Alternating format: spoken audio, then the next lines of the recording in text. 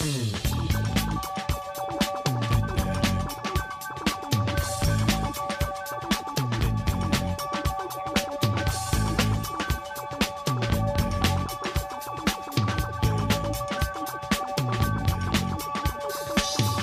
may find yourself living in a shotgun shack, and you may find yourself in another part of the world, and you may find yourself behind the wheel of a large automobile, and you may find yourself in a beautiful house with a beautiful wife, and you may ask yourself, well, how did I get here? Letting the days go by, let the water hold me down. Letting the days go by, water flowing underground into the blue ocean. Hey everybody, this is Chris. Welcome to episode 169 of X-Labs, where we are getting scarily close to becoming X-relevant. I don't know if we'll have to change the name of the program when we get there, because we'll no longer be... I guess we'll still be kind of lapsed, just not on the current year stuff. But fact remains, we are getting frighteningly close to being relevant, and I mean, I would never call myself relevant even in the best of times, so this is it's a new sensation, isn't it?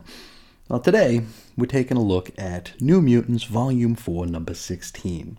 Now, it's had an April 2021 cover date. The story's called One Step Behind, written by I'm so sorry, I don't know how to pronounce this name, Vida or Vida Ayala. Art by Rod Reis, or Rod Rice, oh boy, I'm awful. Letters, VC's Travis Lanham, designs Tom Muller, head of X's Hickman, edits, Bisa White-Sapolsky, cover price $3.99. This one went on sale February 24 of 2021. Now we open at the Excalibur Lighthouse, where three mutant children, Liana, Monica, and Josh, are attempting to sneak into Otherworld in order to probably annoy the bejesus out of me. Actually, they're there to win a bet, to fulfill a dare that they snap a picture of themselves on that weirdo Jamie Braddock's throne in Avalon. Looks like our man Richter is guarding the Lone Krakoan gateway from the 616 into Otherworld. However, during a pretty bodacious yawn, and yeah, I feel you, Julio, the tots sneak on by and slip through the gate. Now inside, they're faced by King Jamie the Weird, who is drawn to look very Sinkevichian. I can say Sinkevichian. There we go. Under Rod Reis's drawing apparati. It's actually a really awesome looking image, despite the fact that it's Otherworld, and I have trouble caring about that. Now, Liana and Monica flee back through the gateway, but Josh does not. Next stop, info page. Dear Warpath's Diary. Now, if you recall, and I wouldn't blame you if you didn't, we got an info page an issue or two ago wherein Danny gave James a journal to fill out. And, well, this is that.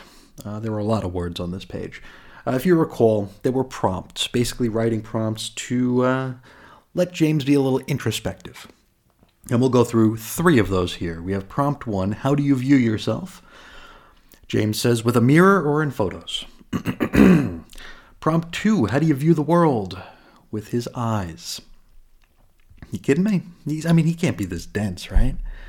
So this is either a really, really bad take on James or an extremely bad attempt at comedy, and I'm not sure which would be worse. Prompt 3 is, are you optimistic or pessimistic? And it's at this point he realizes that he answered the first two prompts incorrectly. So I guess he is that dense. He circles back to the first two questions. He basically views himself as a warrior at harmony with the earth. And he gives a non-answer about optimism and pessimism. He kind of weighs the pros and cons of being either one. Next up, double-page spread of roll call and cred. Our characters are Danny Moonstar, Karma, Cypher, Magic, Wolfsbane, That Weirdo Jamie Braddock, Anole, Scout, Rainboy, Cosmar, No Girl, and the Shadow King. Back to comics, and we're over to the Wild Hunt. Now, Cosmar has run back to Farouk's place to cry about Danny turning her down last issue.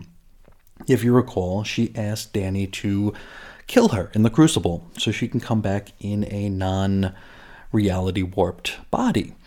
Now, she's comforted by No Girl, Rainboy, Anole, and Scout. Amal tells Cosmar that it was cruel of Danny to turn down her request and offers to give her a brief taste of what it is she's looking for. And so, if you remember, we've been getting these synergy pages here where mutants are working together, letting their powers work in tandem. And we get that here. The Shadow King and No Girl, they do some synergist mutant tandem, and they give us consciousness swapping en masse. And the 5 kids all swap bodies. Scout, in Rainboy's body, watches her regular body and comments how adorable she is. The problem here is these are all mutants, young mutants, who are now suddenly in unfamiliar, powered bodies. So this all goes a bit caca pretty quickly. The bodies seem to even begin to decay. Now this is all very fascinating to Farouk. He's really enjoying seeing his machinations play out. Eventually the kids are returned to their proper bodies, wherein they all take stock of themselves and, get their footing back. Anole comments that it hurts, but it was fun. Scout, after checking on No Girl's brain jelly, rips into Amal for irresponsibly endangering all of their lives. To which Farouk is all, hey, it's all good. Remember, death ain't no thing anymore.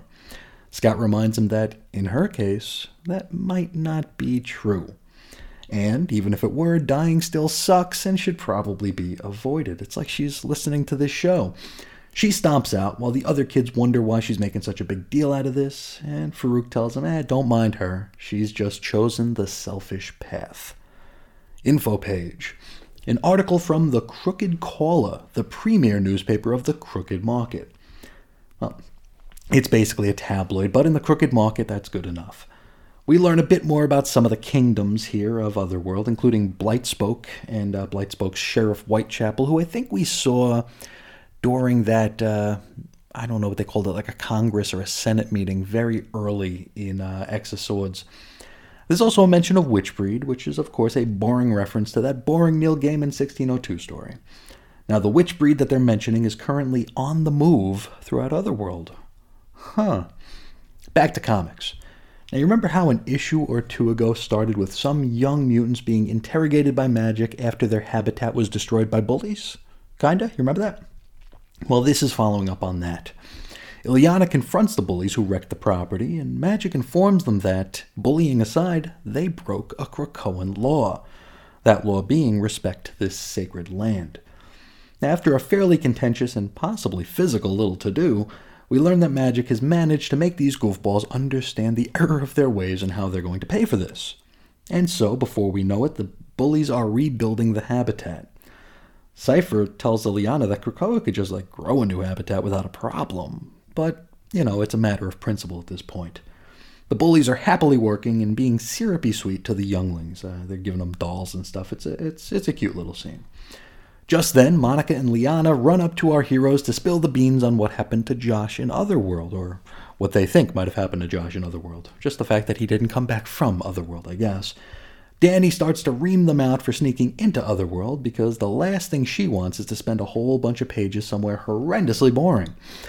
I mean, she's actually upset because, mutants can suffer permanent deaths there. Worth noting, the kids say that they're too scared to tell the X-Men about this. To which, unfortunately, nobody corrects them, that there are, in fact, no X-Men. I mean, did Hickman just sneak that into the latter pages of X of Tens knowing that not even his fellow writers would still be paying attention at that point? Right? And what's more, don't we have editors to kind of catch this stuff? All right. Danny checks if Magic still needs her here, which, Danny wasn't actually doing anything but standing around anyway, and so Illyana tells her it's cool to go, and so she does. Back to the Sextant, Danny is packing for her trip. It looks like she's putting a bagel bush into a box, which sounds far more perverted than it actually is. Karma is with her, and they talk a bit more about her strange dreams. Now, if you recall, and I feel like I'm saying if you recall an awful lot, and I apologize for that, I'm just a very repetitive fellow, but Danny was doing some dream analysis with Karma an issue or two back. Karma decides she wants to tag along on the Otherworld trip, since all of this stuff was triggered in her during that big battle with the Amenthi demons in Otherworld anyway, at the very end of X of Tens. Now, before we know it, we're at the Excalibur Lighthouse, and Richter is very apologetic for indulging in a yawn long enough for these 3 children to slip by. Scene shift to Arbor Magna. Now, Rain is checking in with Eye-Boy and Prodigy of X-Factor regarding her Fleet Seed request to look deeper into the Tyr mystery. Tyr, of course, is Rain's son, who she believes to be dead and would like him to be resurrected. Now, it turns out here that Tyr cannot be resurrected because Cerebro still shows him to be alive. Alive, but different. Prodigy suggests that this might have to do with Tyr being half god. Rain is aghast and begins to think the worst. That like Tyr is all alone and scared somewhere, feeling as though she abandoned him, and so she runs off. Eyeboy suggests that this chat didn't go quite the way he thought it would. He assumed she'd be a bit happier to learn that her son is alive, at least as far as Cerebro's concerned. Prodigy offers that maybe there are some fates worse than death. Next stop, Avalon.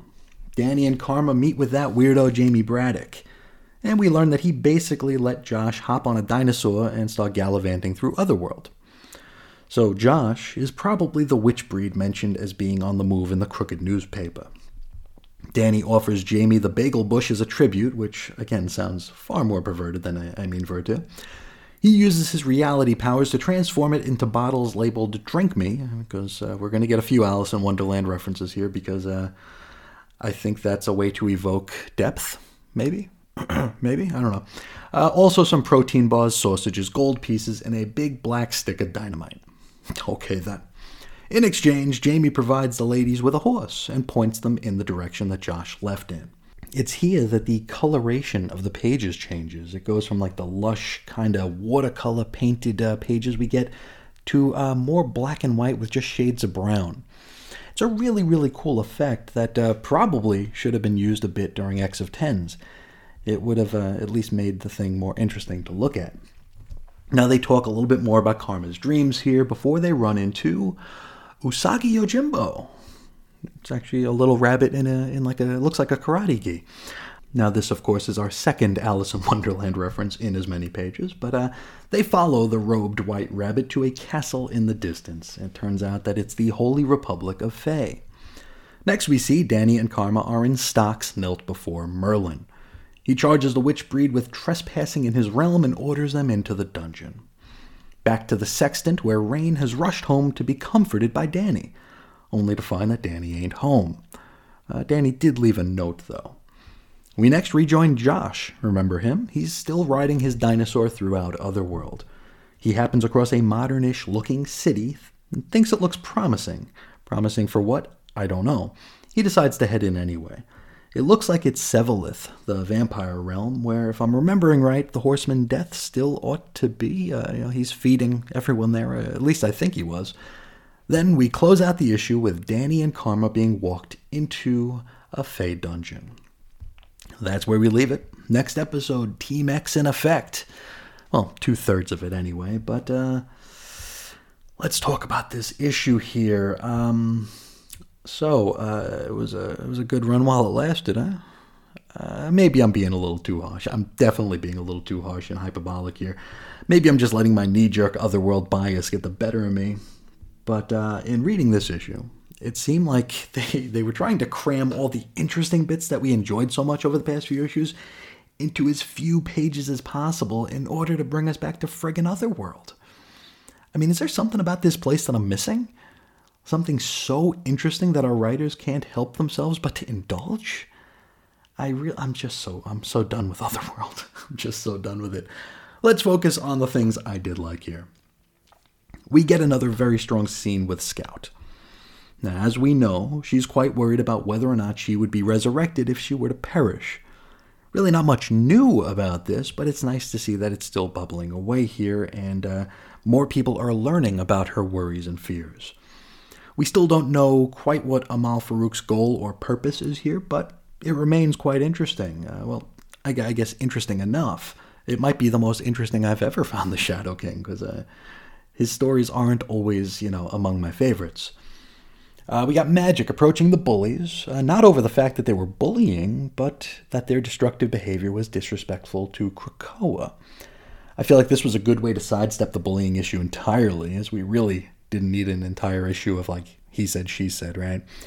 It's also something that just plain can't be argued. They were disrespecting their sacred land, and, when you break the law, it's better than going to the hole, right? You gotta rebuild the habitat that you destroyed. The Rain and Tyr story was advanced, And it's interesting that Cerebro is still getting regular backups from Tyr. I am looking forward to seeing where this is headed.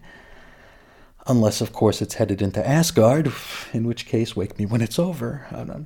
I'm kidding. We'll still talk about it, no matter which way it goes, of course.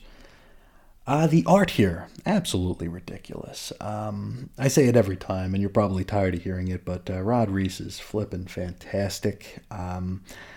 He even makes Otherworld look interesting. An emphasis on look interesting, because unfortunately he's not a miracle worker.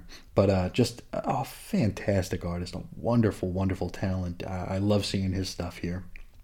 Now, let's flip it over here, and I'll talk about some of the stuff I wasn't too keen on.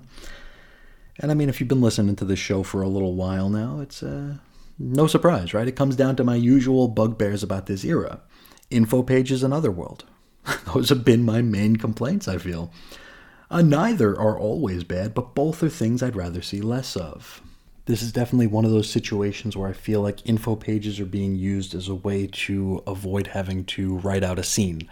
We're getting Warpath characterization in info pages, and it's been that way for a minute now, right? I'm just not a fan of that. It feels kind of like a cop-out. It feels like a current year attempt at like a workaround, right? Where we can say that we're still following, James Proudstar here, but are we? Not really. All we learn is that he is a very literal fellow, who isn't quite as introspective, or he's becoming more introspective, I guess, which I guess is progression, but I don't know. Well, I guess I'll reserve judgment for that. Let's go to Otherworld. The premise for revisiting Otherworld here isn't interesting. They did kind of lampshade this with the whole premise of this Reign of X era of New Mutants here, that the kids need direction. The children they have too much free time. They've got idle hands, and they're getting into trouble. In that regard, I can understand and appreciate this, but it's Otherworld again. I actually did a bit of research on these three young mutants here. It turns out they were created by Vita Ayala during the Age of X-Man. Now, if we add them to those other kids who were hassling Scout an issue or two back, and it's starting to feel like one of this book's mission statements is to implement as many Ayala-created Age of X-Man characters into the main line as possible. Nothing inherently wrong with that, but I don't know, I feel like we've already got way too many characters acting as little more than wallpaper nowadays, and do we really need more? And also, I hate to hop here, but how long is this Otherworld story going to go? And do we need 2 books dealing with Otherworld at the same damn time? Hell, do we need 1 book dealing with it? My answer to both questions is, as you might have been able to guess, no. No, not at all. I can only hope that the books are just vamping for time before the Hellfire Gala. I'm really not sure how the pieces are going to fall come July. All we really know is what new books are coming out.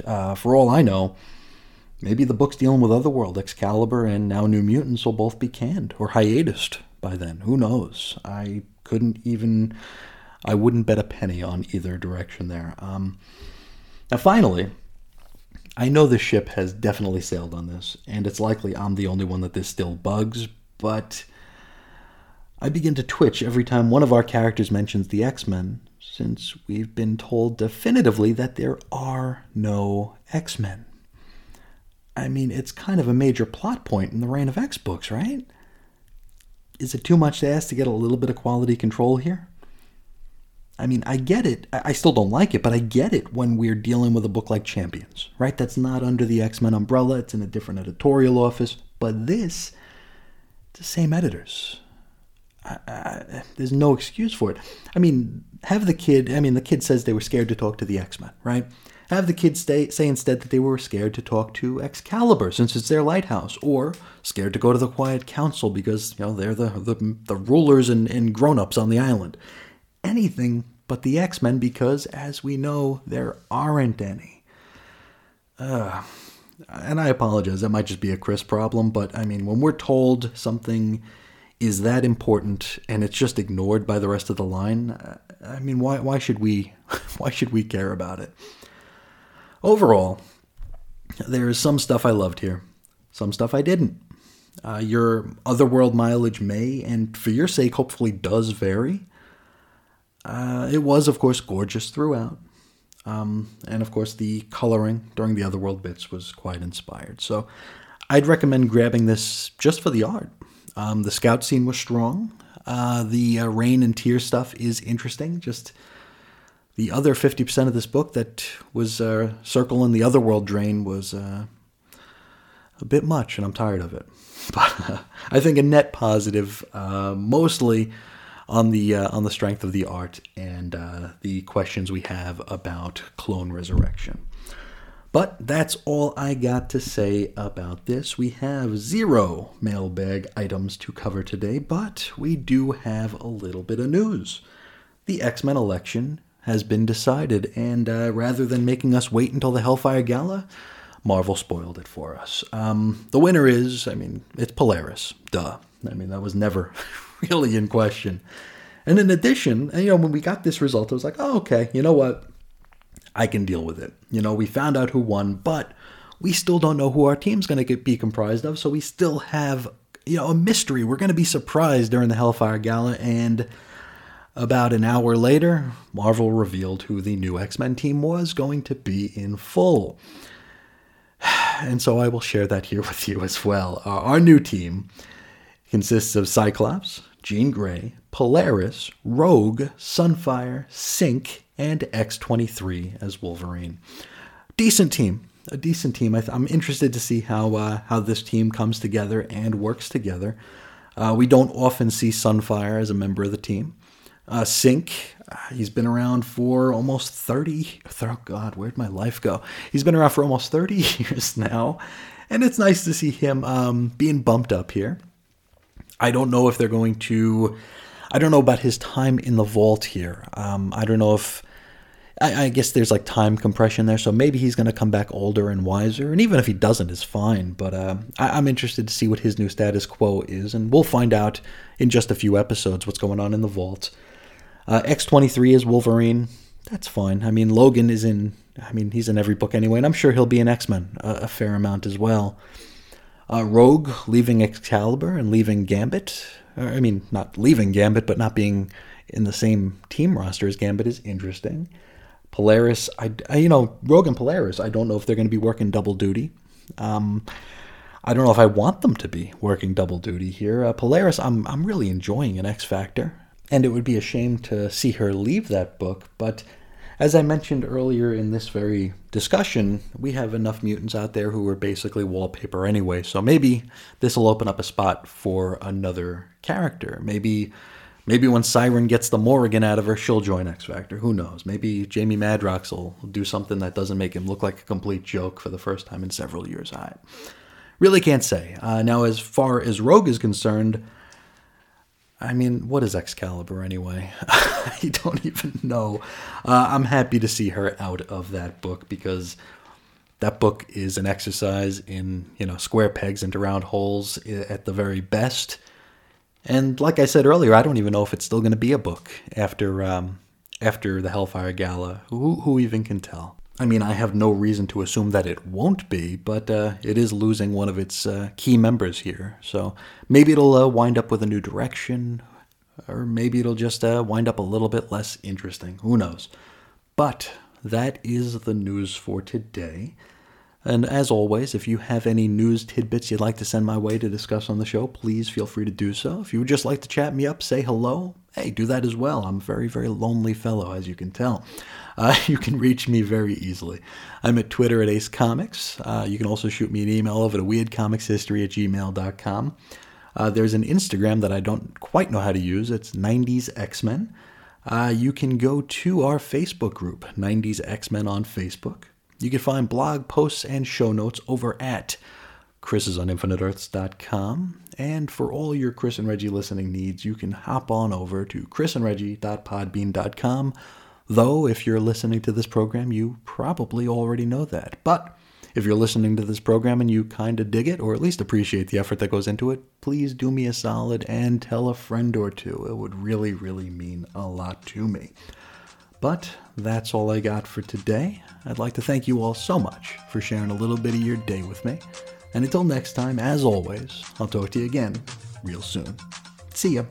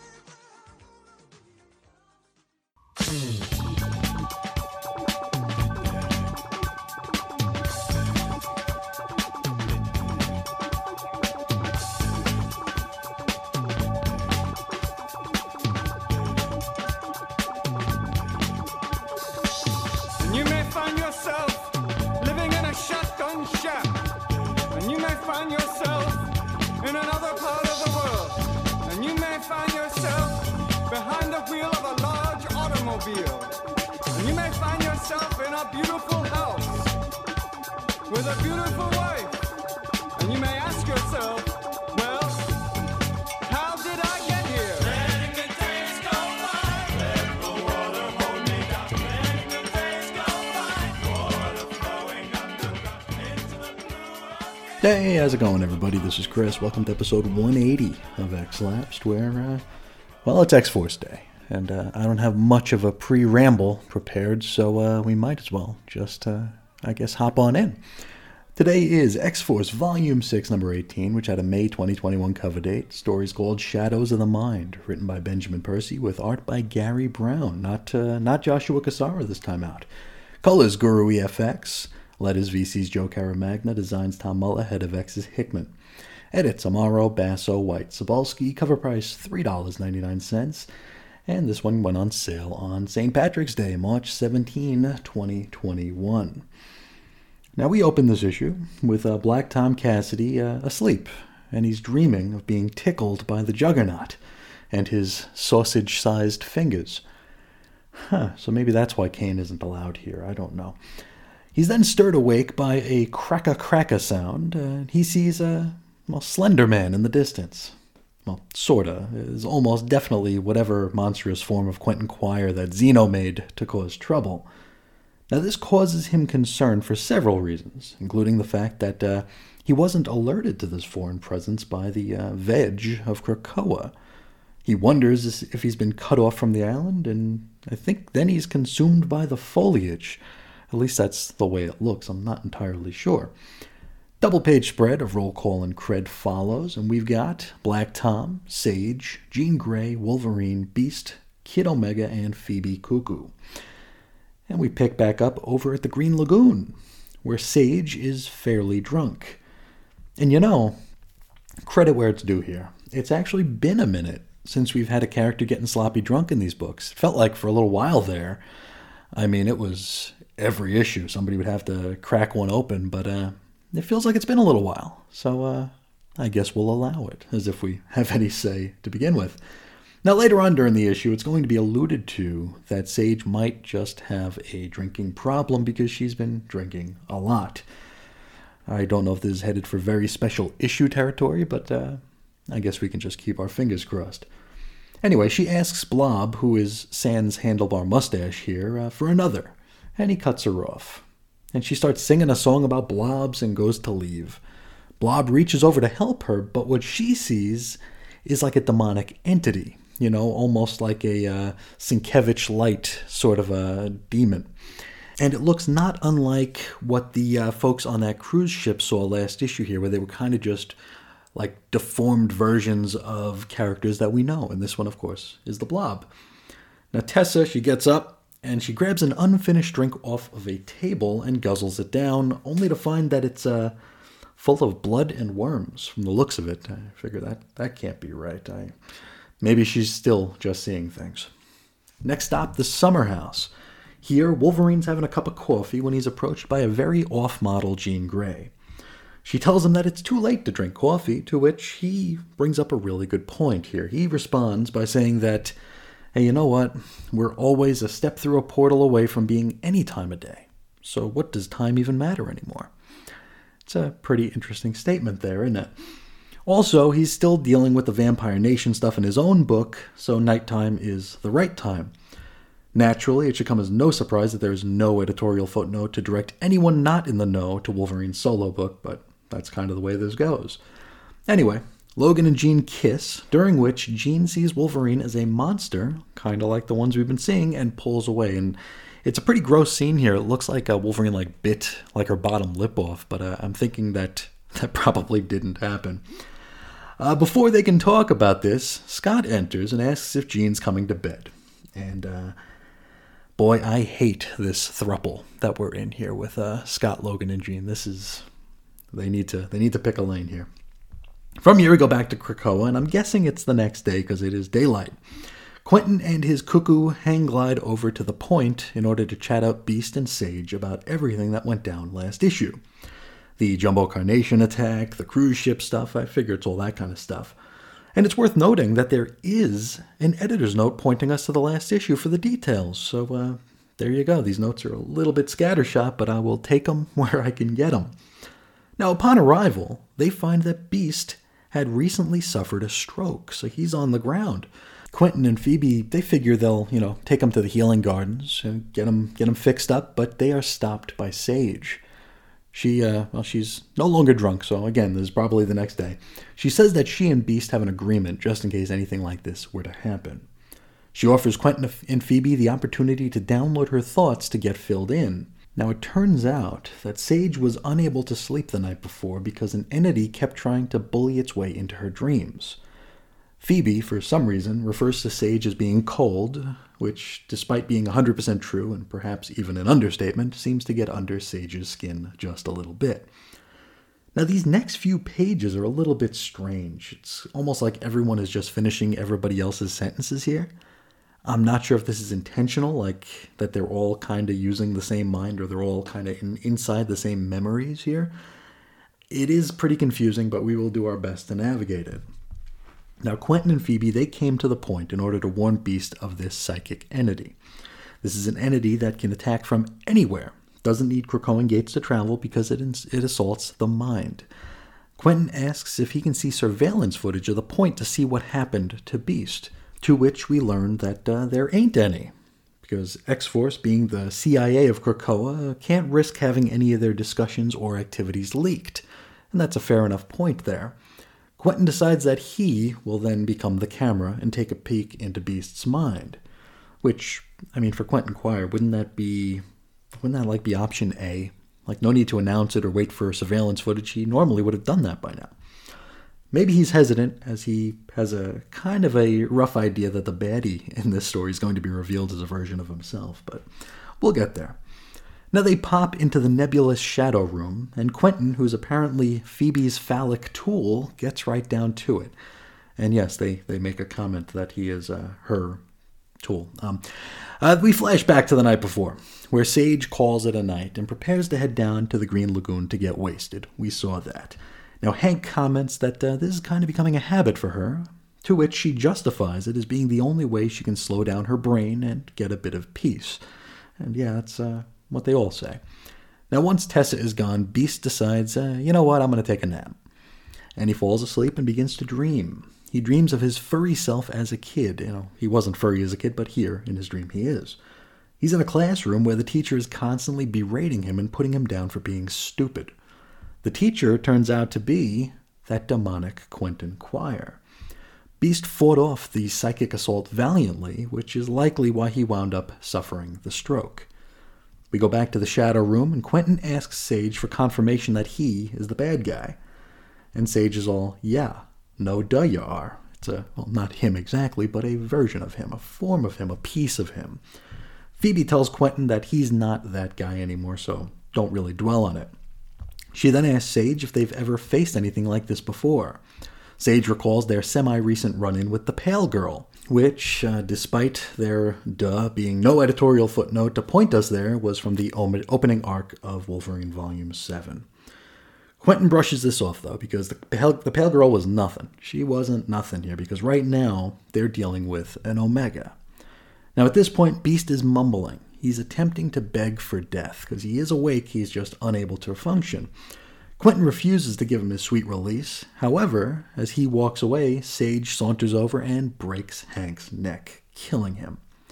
You see, this was their agreement. It was, should either of their minds become compromised in any way, one would kill the other. And this feels like it's supposed to be a lot more poignant and smart than it actually is. It's, really just further exploitation of the resurrection protocols. And if I'm not mistaken here, this is, I want to say, Beast's first ever death. So for a character with just shy of 60 years under his belt, this should be a far bigger deal than it actually is turning out to be. From here we go to an info page where Sage explains what's going on, rendering much of this issue redundant.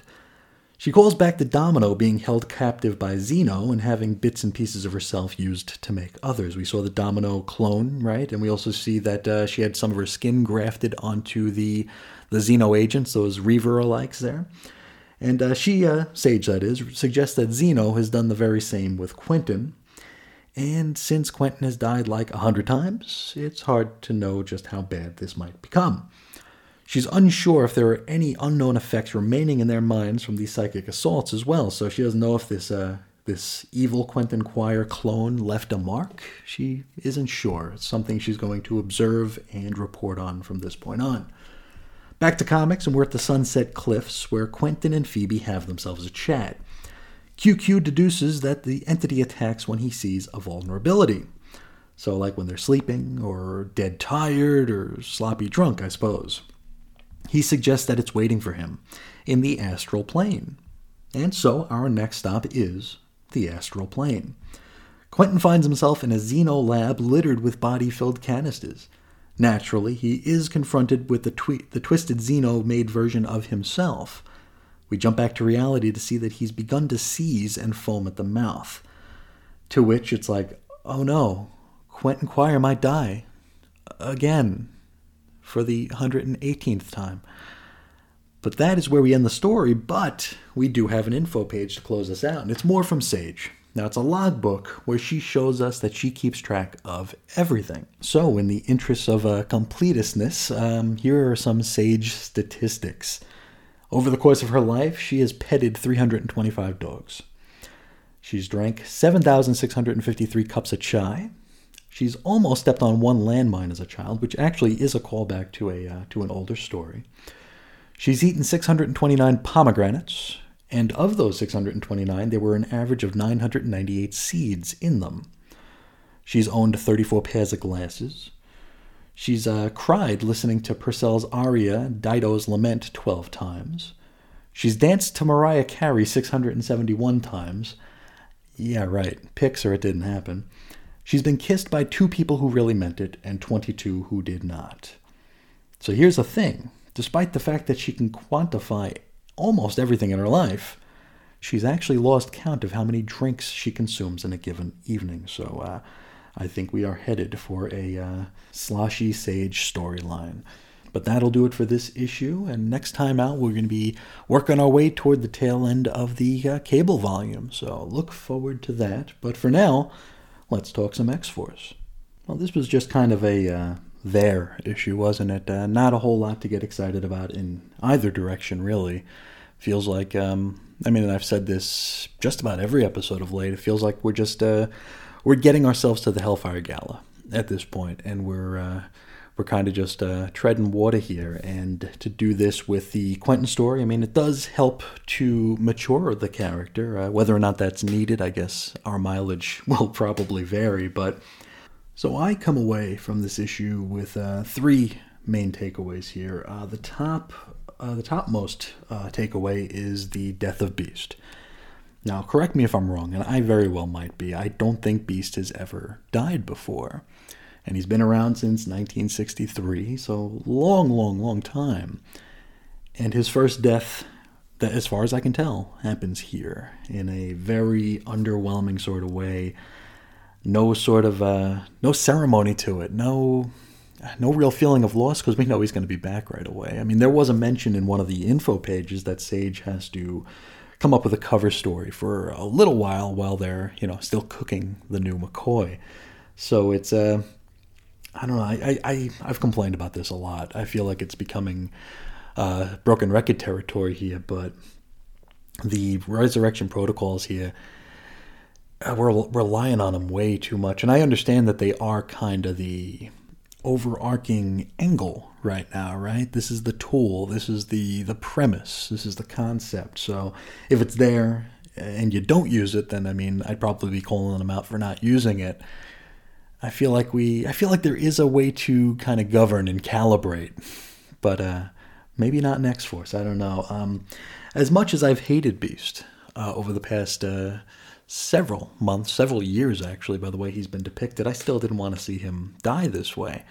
I feel like if you're going to do it, it should have been maybe a little less throwaway, because I don't know that this story is going to have far-reaching and lingering effects here. It's just another Xeno thing. And I mean, Xeno's been around for 2 years now, just about, and we still know very little about them. I don't think we know anything new that we haven't figured out in issue 3 or 4 of this volume. It's just, they have body shops all over the place, and they are, doing the only thing that they've done since they've been introduced at this point. So, not a fan of killing Beast in this way. Not a fan of killing any character in this sort of way.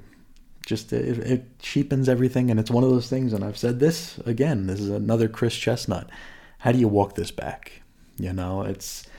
I think it was Evan who had the theory that the real X-Men are all in stasis underground in Krakoa right now. So, and it's scary. I think that's the only way you can do this.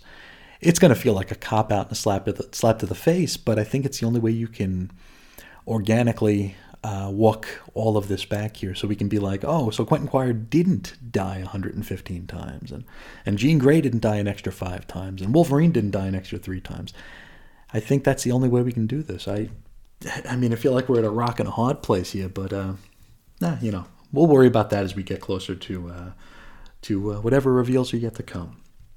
Another takeaway I got here is Sage's alcoholism, and this is something that I've kind of mentioned a whole lot during these issues here. These characters drinking and reveling and just having themselves a good time all the time.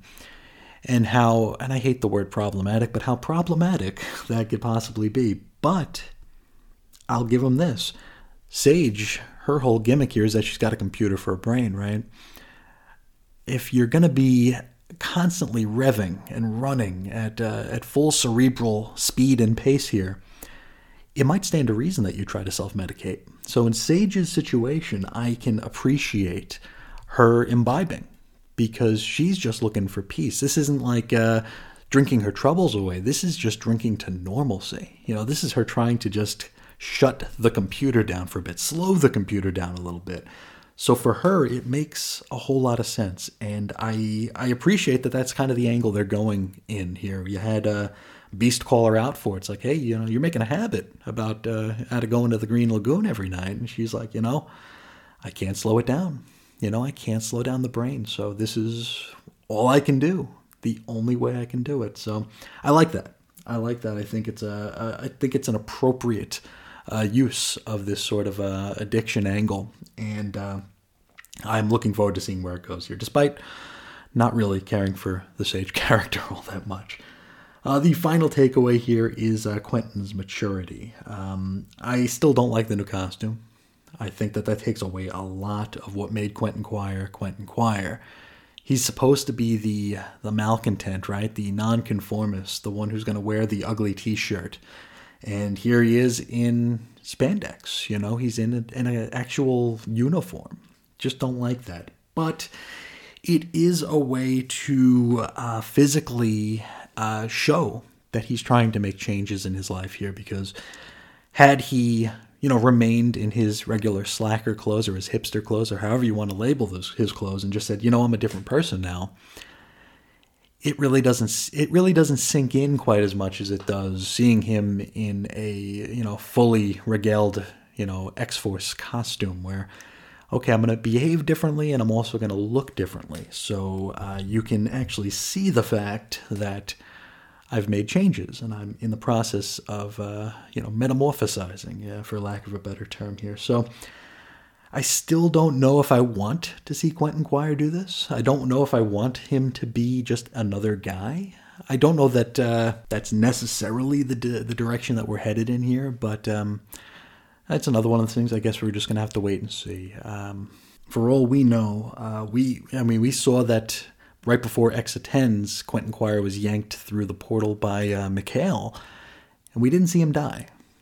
So there may very well be the real Quentin Quire out there, and this one might just be retroactively a dupe. So that could definitely lead us down some interesting paths here. I just hope that it's not going to do it around the same time that Prodigy meets his former self. And as it feels like these books, whether they're planned to do this or not, we're telling similar stories. It feels like we're going to be, if we're going to explore an angle, like 2 or 3 of the books at once are going to do it. Like, we're going to all go to Madripoor, but for different reasons, and not show up in each other's stories. Here we have Quentin and a cuckoo. In Cable, we have Cable and a cuckoo. I don't know. I guess we'll just wait and see. One last thing. I really didn't dig the art all that much in this issue. This felt like that episode of Seinfeld with the Two-Face, right? Where Jerry, I think it was the Festivus episode where Jerry's dating a woman who, in certain lights and in certain situations, looks one way, but in other lights and in other angles, like her features are sunken and she looks like just really unpleasant. That's kind of what this art is to me, because there were certain pages here that looked good. And then you get to another one, like the Jean one jumps out immediately. Seeing that Jean Grey was just like, whoa. It was very, very off-model to me and didn't like looking at it. And there were a few pages like that, but again, there were a few pages that weren't like that. So kind of a two-face of an issue, art-wise, but nothing to get too wound up about.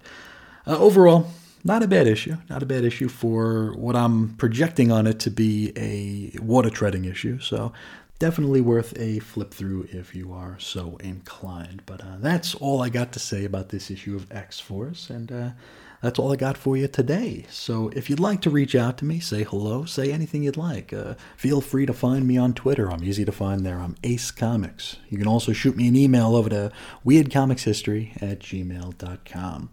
You can find blog posts and show notes over at chrisisoninfiniteearths.com. You can find us on Facebook. 90s X-Men is our little group. Also Instagram, 90s X-Men. And finally, for all your Chris and Reggie comic listening needs, you can head over to chrisandreggie.podbean.com, and that is anywhere you can find sound and noise on the internet. And if you like what you hear there, or at least appreciate the effort behind it, maybe share it around, maybe spread the word. I would appreciate any help in that regard, because I am terrible at that. So I would thank you so much to help me.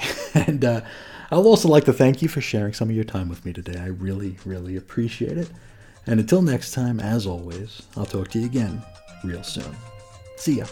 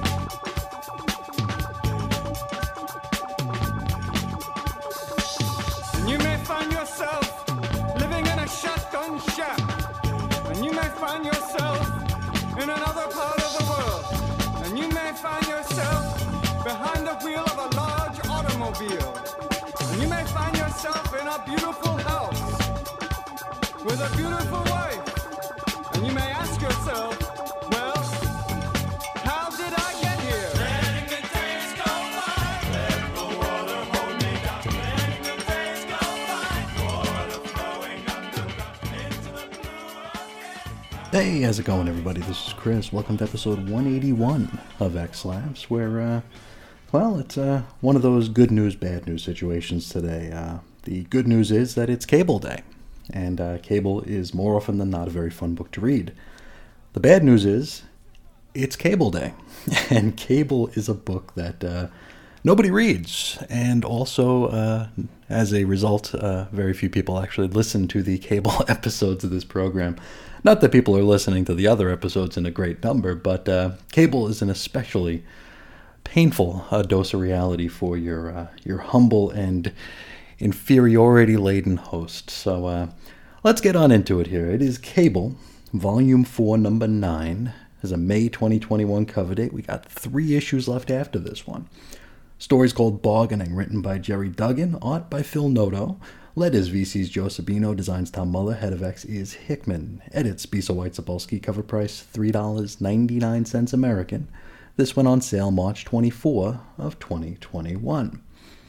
And this has a pretty fun cover to it. This has Cable and his chosen cuckoo sharing a drink, probably at the Green Lagoon, out of a sentinel head-shaped cup or mug.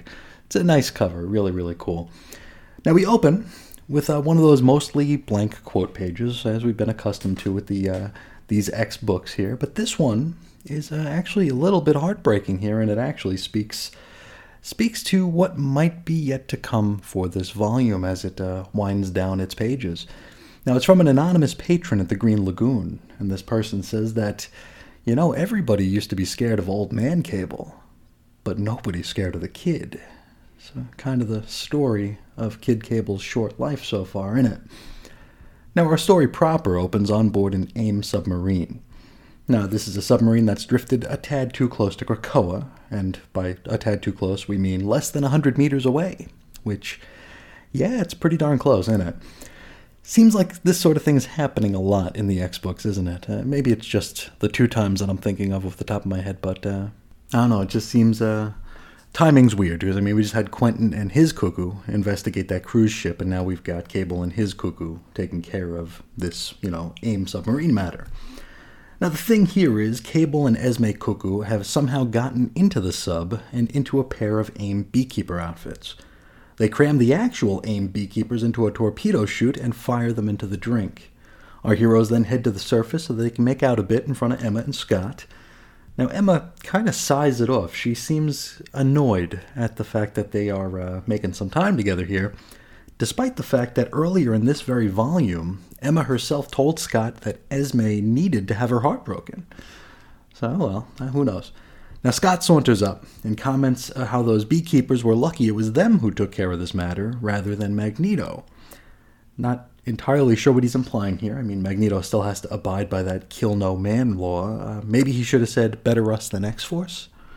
Anyway, it looks like the AIM submarine was armed with a nuke, which Esme and Nate disabled. Cable then pulls Emma off to the side to speak with her for a moment about a favor that he'd asked her for. Now, of course, he is still looking for Strife. And Emma and the rest of the Cuckoos tried to track Strife down, but couldn't. Now, Emma takes Cable asking her for this favor as a sign that he'd like to keep this as mum as possible. Otherwise, why wouldn't he have just asked Jean for the assist, right? It seems like he's not too concerned with keeping this quiet so much as he's just not wanting to include Scott and Jean for, obvious reasons. Cable goes to leave in order to resume his search and asks Emma to make an excuse for his absence to Esme. Esme watches as Nate swims off, and Emma, ever the tactful clone mama, tells her that looks like the boy would rather throw himself in the ocean than be with her right now, which... It's ice cold, but definitely in character. From here, we hop over to the double-page spread of Roll Call and Cred. Our characters today include Cable, Esme Cuckoo, Emma Frost, Cyclops, Wolverine, Rachel Summers, Magic, Wildside, and Hope Summers. And we pick back up in... Oh, come on, Madripoor again? Okay, well, here, Cable is going to attempt to ask Wolverine for some help in this search for Strife. Now, he brings up the fact that Wolverine still owes him a marker from their bout in the quarry, which Cable won all the way back in issue 1, which, I mean, do I even need to say that there's no editorial footnote to point us there? I mean, we're all smart people, though, so we know. Anyway, speaking of smart people, let's take a look at the opposite. Now, we've got Kid Cable, and he sees Wolverine in his patch getup sitting at a bar.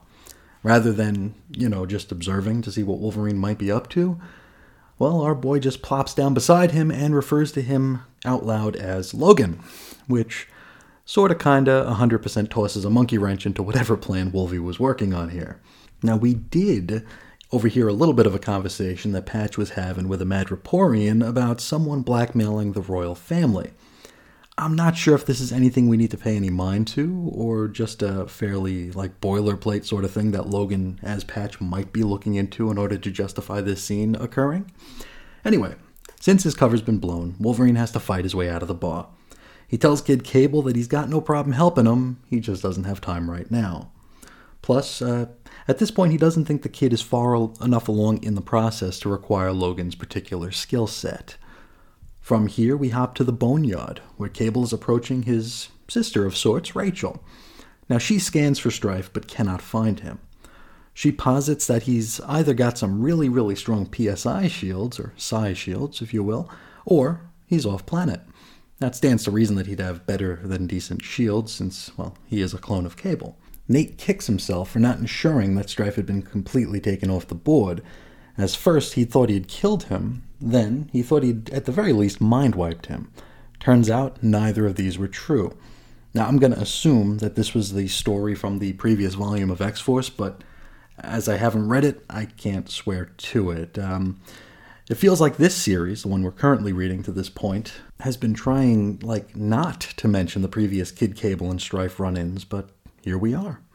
Rachel tells him about another time in X history where babies were being swiped. Now, this is a reference to Inferno, of course, and so she suggests that Cable head over to the Academos habitat to chat up Face. No, I'm just kidding. Nobody ever needs to talk to Face. She suggests that he speak to Magix, and she might know a thing or two about, the demons and whatnot, and baby napping, and we'll get there. And so, Cable does just that. We see Magik in the middle of a training session with some young mutants in hand-to-hand combat. She unsurprisingly wipes the floor with them. And I actually like this here because it's playing up what's going on right now in New Mutants with the, the old New Muse training the new Muse. This is good stuff. Now, Illyana takes Nate into Limbo so he can chat up, oh boy, I'm going to have to pronounce this, Nastir? The demon who was kidnapping babies back in Inferno. Now, she's got him chained up in a cave where he's been subject to horrible torture for the past 100 years, and I'm sure that's limbo time, 100 years. And so Cable asks Nastir, about Strife and the babies, and the demon is unfortunately of very little help. All he says is, I'll tell you whatever you want if you can get me out of these chains, which, that really isn't much of a help at all when you're actually looking for something. And so, slump-shouldered, Cable walks away. From here, though, we actually get to see the torture in action, and it's actually, kind of a hoot. We got a bunch of little demons, and they pull out their recorders. I mean, those fake-ass flutes that they made us play back in elementary school, where you'd play, the BAG, the bag lady one, the BAG. Those. That's what they got. So they start tooting on their recorders here, while one begins to sing that Proclaimers song about walking 1,000 miles. And okay, this is very funny here. And I mean, Duggan is a funny dude, but this feels like Zeb Wells level comedy here. Really, really good stuff here. It's not often that I actually, smirk, let alone laugh out loud, reading one of these things, but this scene certainly got me here. Very, very fun stuff. From here, Magik drops Cable back off on Krakoa so he can try maybe pursuing another lead in the search for Strife here, and this time he's going to go chat up former MLF member Wildside. Now, we last saw him as part of the Cosmar storyline over in New Mutants. And now Wildside is, he's not being very cooperative here, and he's even going as far as to give Cable a little bit of sass when asked for help. Which, I suppose, in fairness, Cable doesn't so much ask for his help, he kind of just demands answers here. Now, after Wildside suggests that perhaps Kid Cable actually is Strife, they tussle for a bit. Amid the fracas, Wildside asks why Strife wouldn't be welcome on Krakoa, considering that it is for all mutants. and so I guess he's not exactly up to speed on the whole clone and dupe rules. Cable then cracks Wildside's back on a rock and proceeds to pummel him about the head and shoulders. He is then zapped with a bit of psychic energy. Then stood before him is, well, look at that, Hope Summers. And I gotta ask, is this the first time we're seeing Hope and Kid Cable share some meaningful panel space? It might not be. Remember, I haven't read X-Force Volume 5 yet, but this is definitely the first time that I'm seeing it. And it's a pretty awkward conversation, as you well know it probably ought to be. For those unaware, Old Man Cable actually raised Hope from babyhood to young adulthood during Cable Volume 2. Now in that series, he and Baby Hope would jump through time to keep one step ahead of Bishop, because Bishop had kind of lost his stuff. He'd flipped out around then and believed that he was prophesied to kill Hope. You know, he saw Hope as not so much the mutant messiah, but like the mutant antichrist, and he saw it as his, a sacred duty, or just his prophesied duty to take Hope out. And we did talk a little bit about this in the X-Men the Exterminated episode over during X-Lapse the Nation, and that was a pretty big letdown of a scene, if I remember right, and I hardly do. Anyway, like I said, this is Hope chatting with the younger version of her adoptive father, and also the guy who, killed her adoptive father. The kid says he regrets that, and he considers it his biggest mistake. He mentions that he's been kind of on his heels since X of Tens, which is true. He's not doing so hot, is he?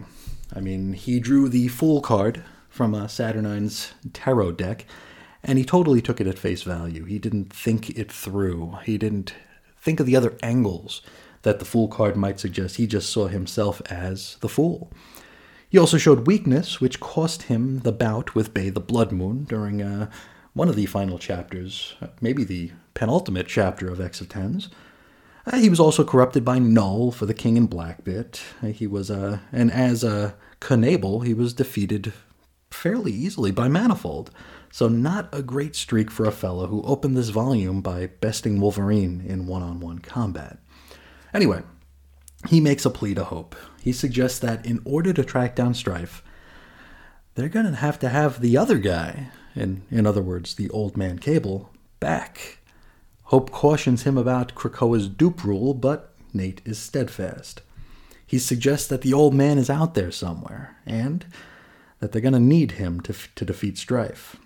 So this doesn't seem to be like a resurrection request, more of a, hey, how about we go hop through time and find the old man sort of request.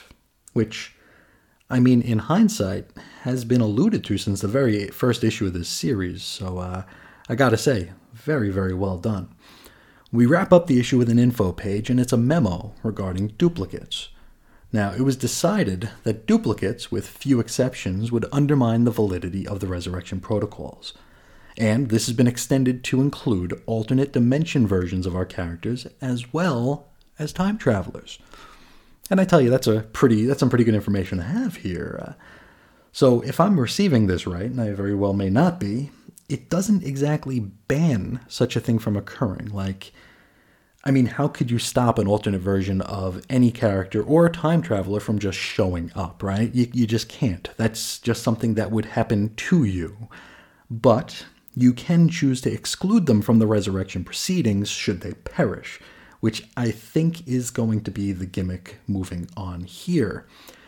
Now, there are some exceptions to this rule listed, and they include the Stepford Cuckoos, as their existence is viewed as an, quote, extension of Emma Frost's mutant gifts, which I don't know, but I guess that's one way of justifying it. Also, Madrox Prime can be brought back if he were to die and a dupe of his were to survive, which, that's fair enough.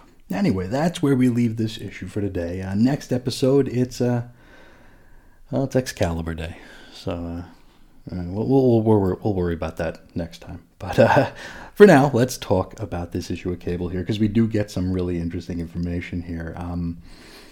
I think if the solicits and the upcoming covers are any indication, the old man is coming back, right? Now, the question that we have to ask ourselves is, which one's the dupe, right? Which one will be the dupe? We know that The Quiet Council and Krakoa, they frown on having duplicates around, of course. This isn't Old Man Cable being resurrected. This is him being plucked somewhere out of the time stream, just a future version of the kid we've got now with more experience, more ability, just maybe more of an understanding of how Strife works. So, what do we do from here, is my question. Does Krakoa or the Quiet Council or, whoever is in charge of this thing, do they just wait for the first one of these two to die and then just not bring that one back? Like, if we have Old Man Cable come back, and then in this battle with Strife, Kid Cable gets killed, do we just say, okay, well, we already have one, we're fine now. We don't need to do anything. We don't need to bring the kid back because we have a Cable.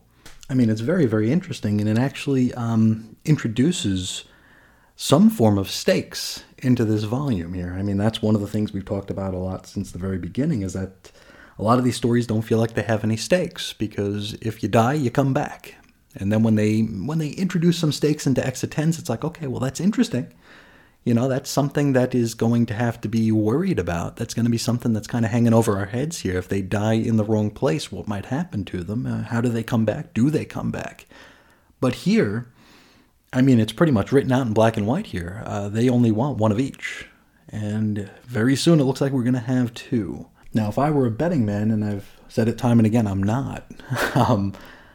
I don't know what I would bet on here. Either we do bring Old Man Cable back, and Old Man Cable is the one that dies, right? And this only gives the younger Cable a measure of confidence, right? He stepped out of the shadow of the Old Man Cable. He was able to survive where the Old Man couldn't.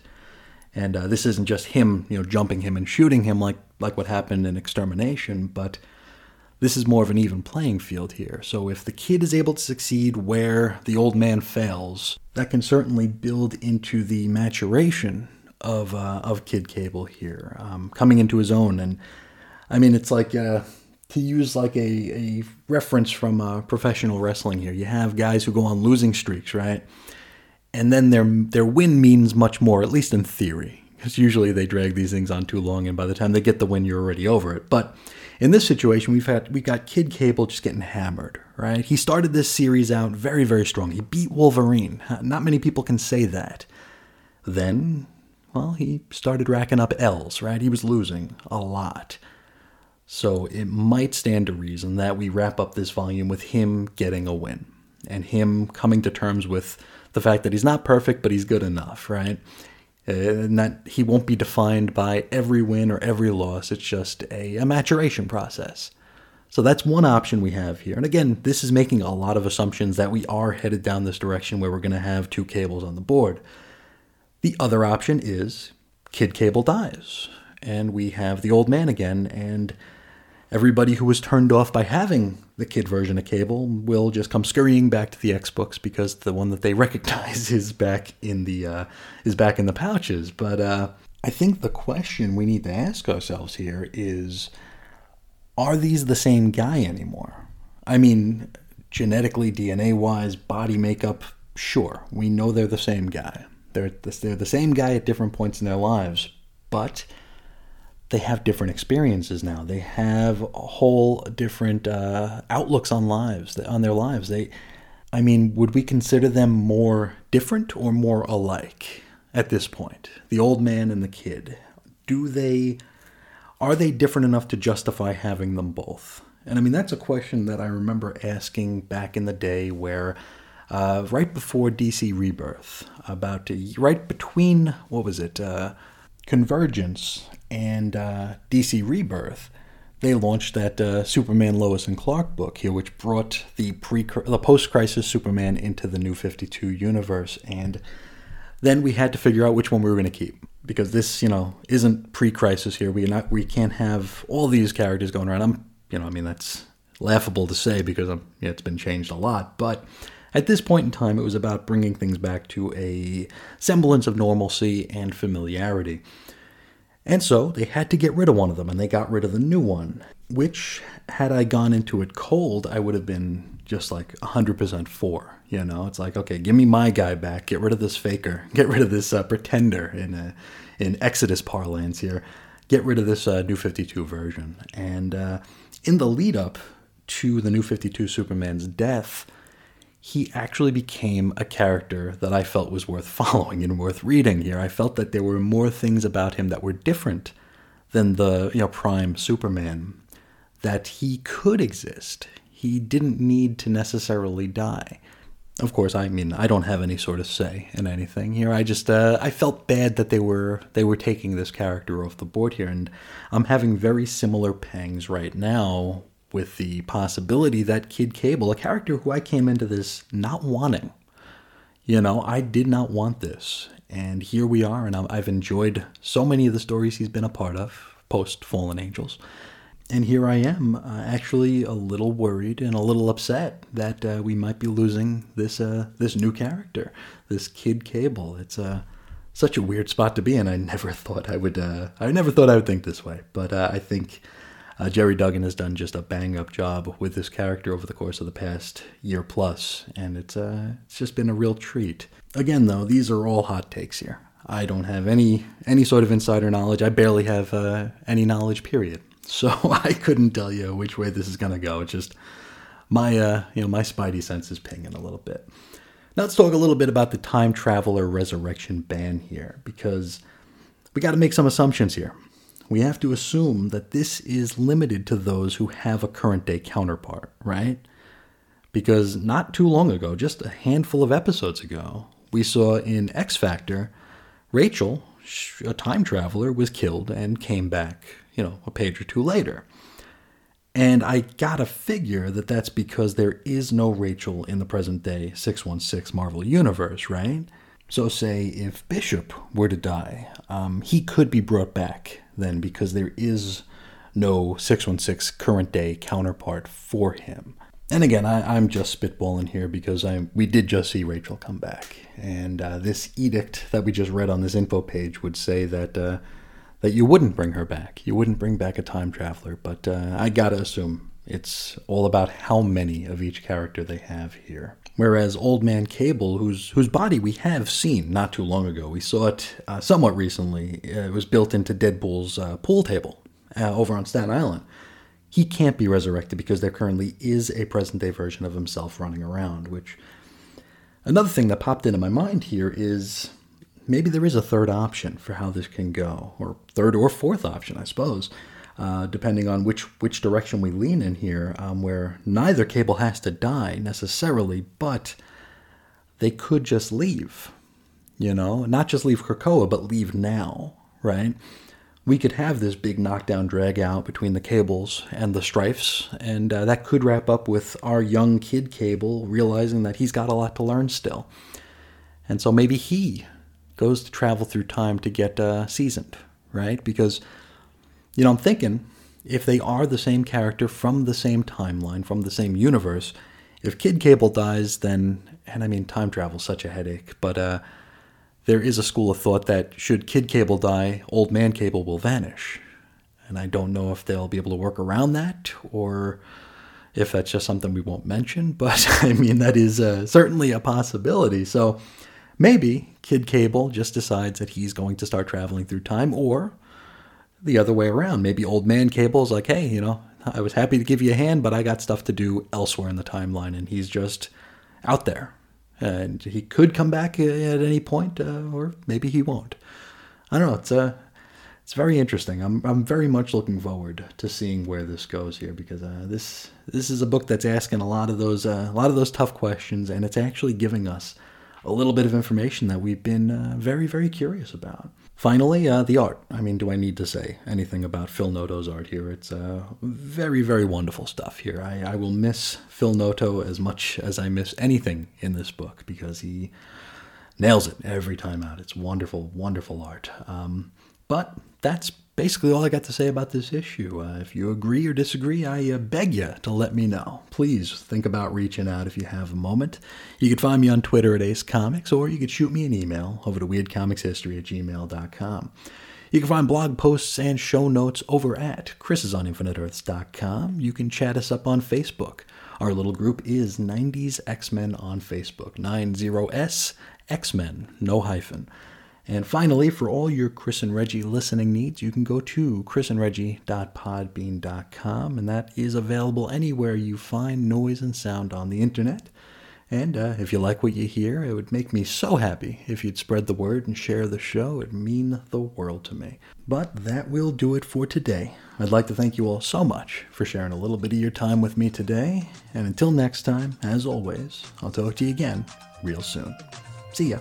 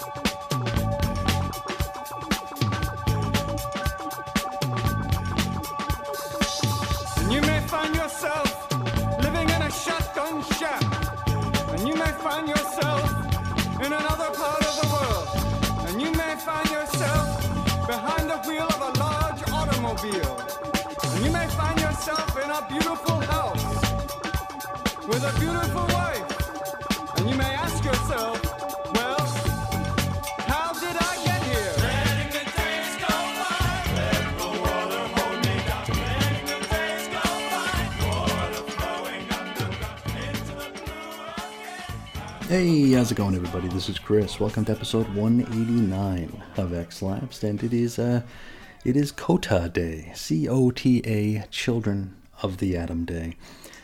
And if you listen to my discussion of the first issue, you know that, I wasn't quite sure how to receive it.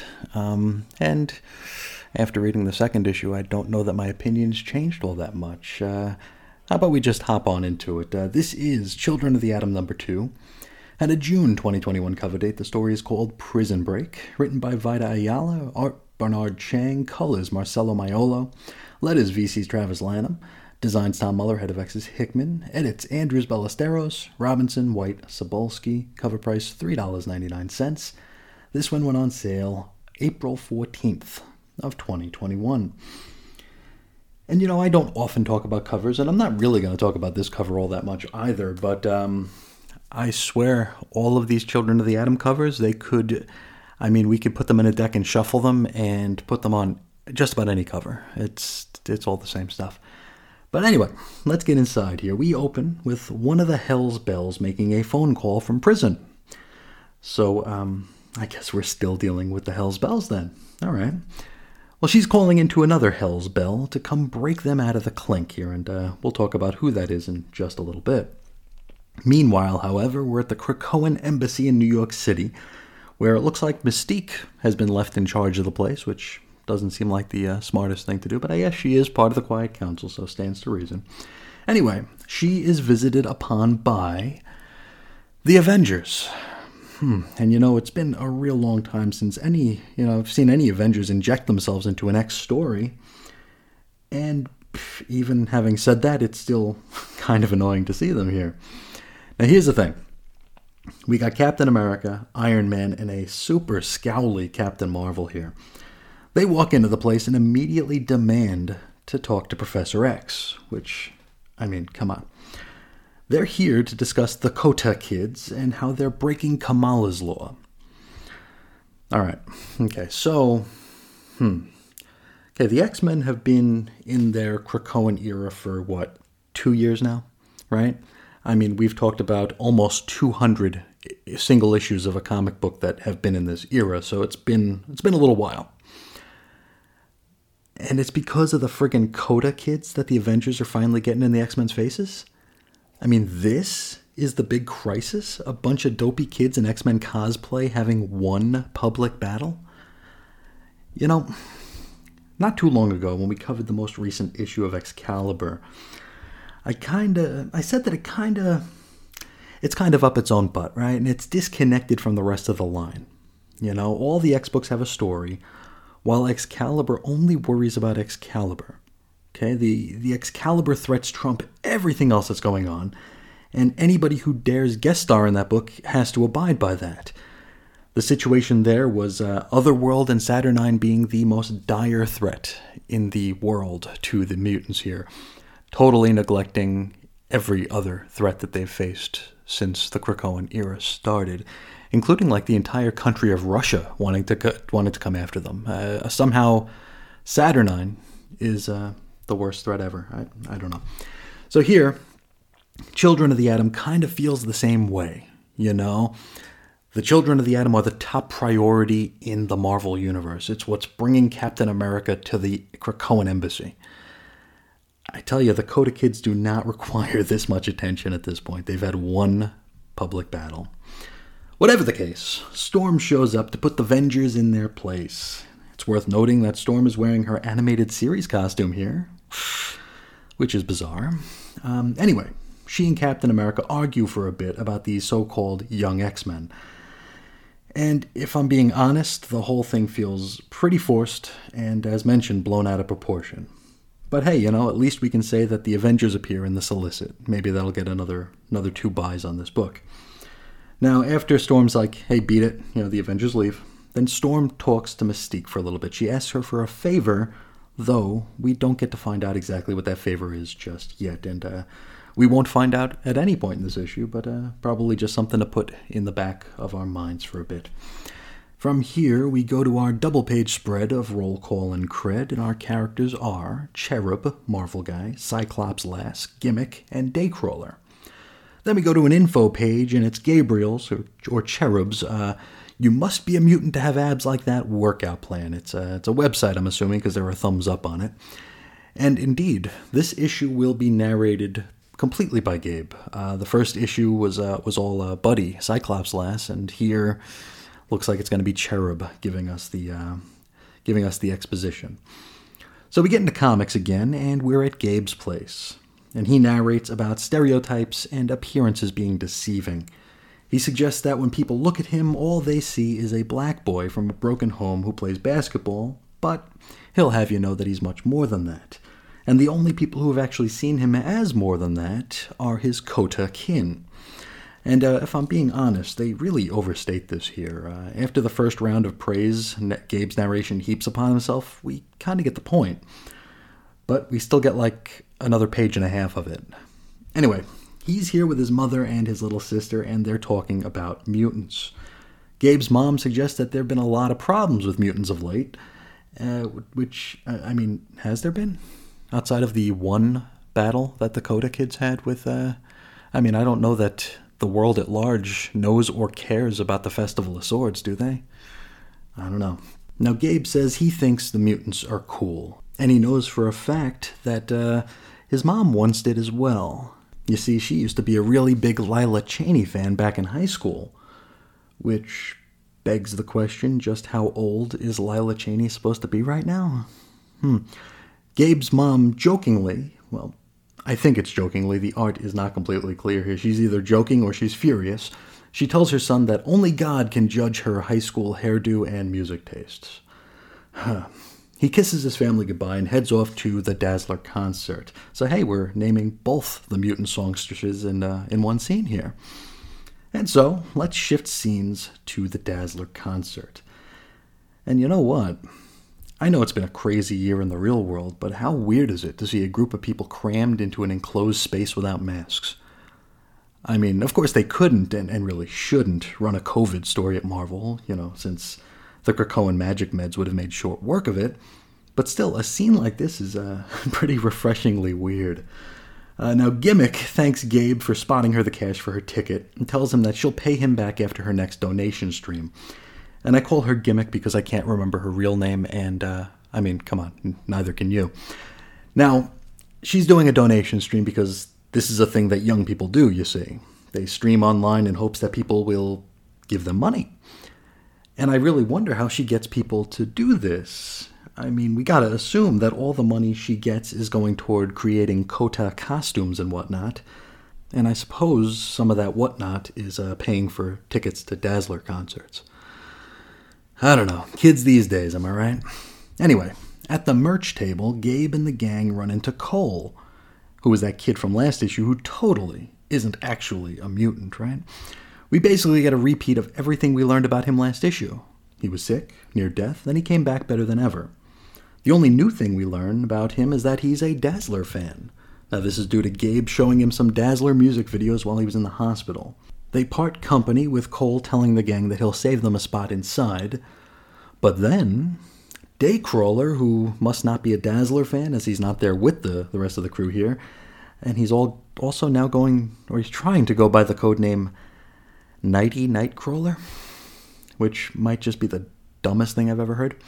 Anyway, he sends a text message about some mutant mayhem going down with the Hells Bells breaking out of jail.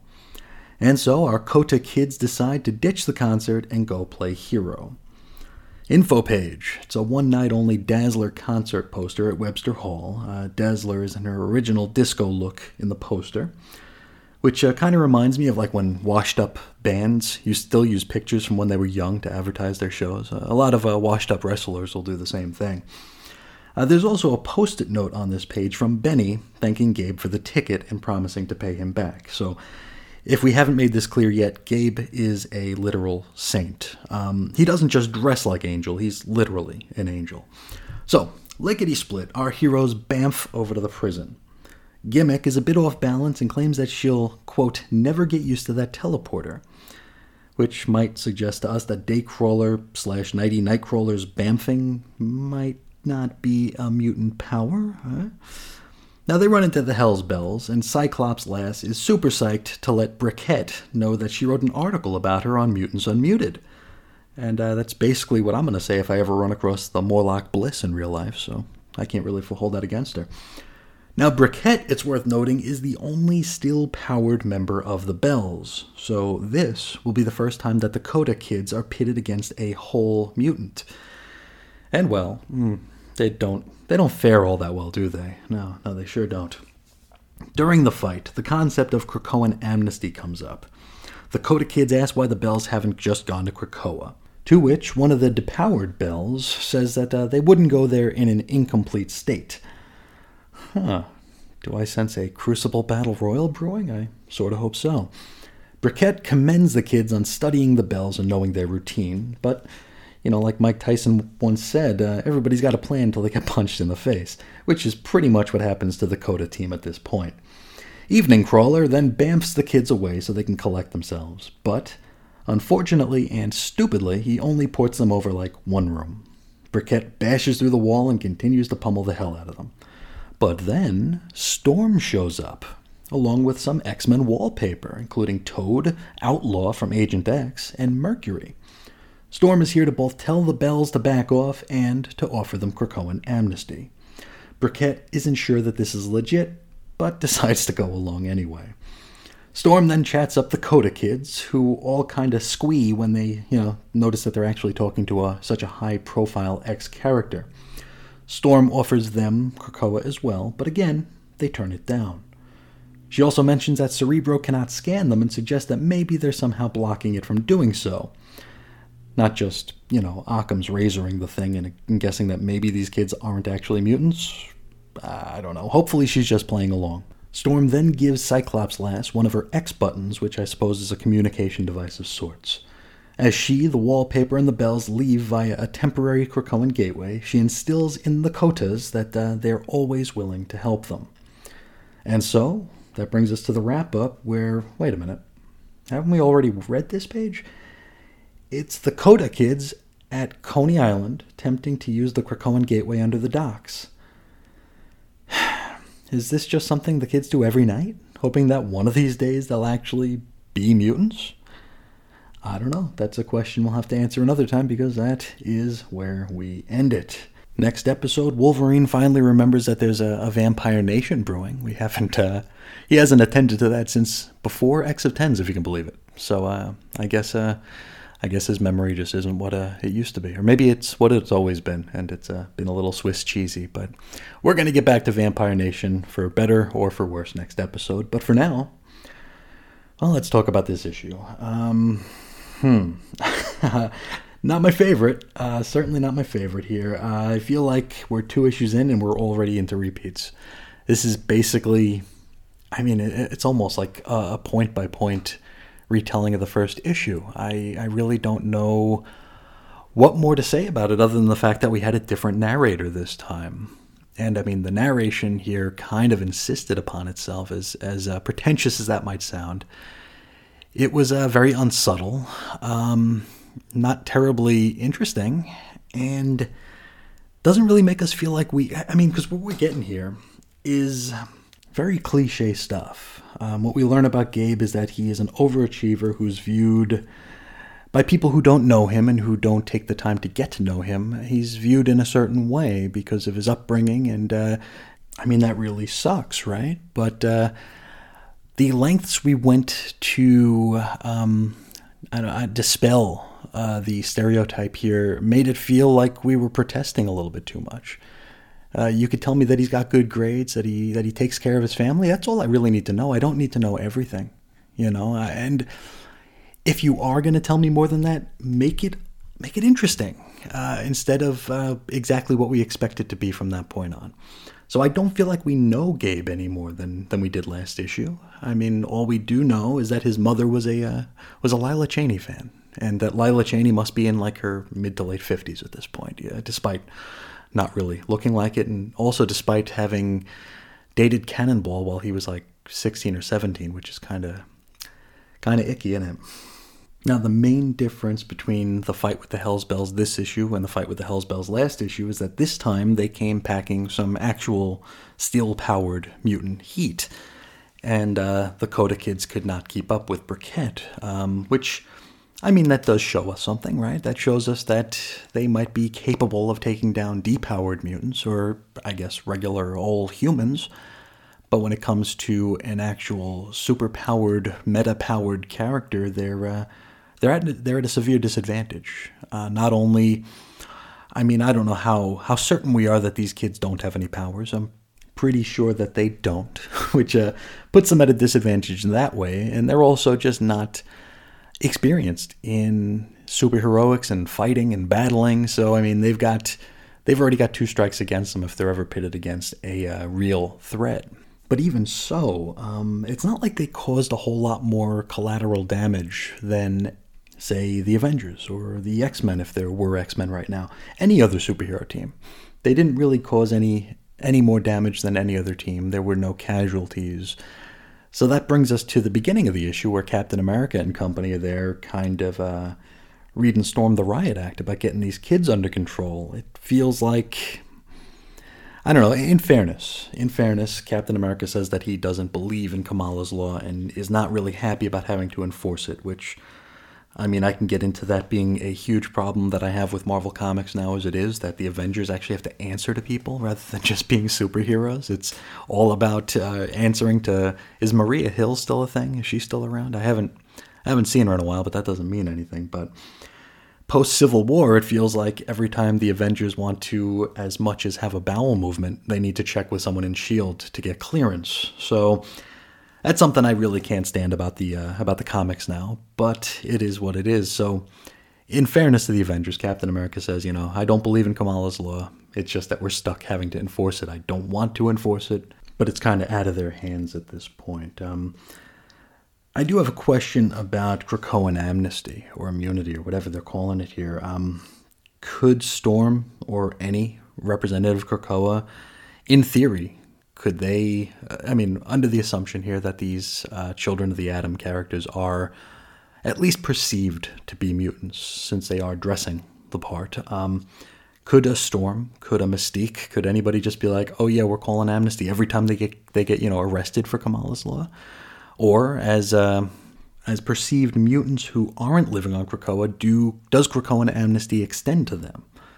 So, like, can they work out in the open? And if the police come, they just shine their badge that, hey, we're with the X-Men, you know, and they can't be arrested because they don't answer to human law.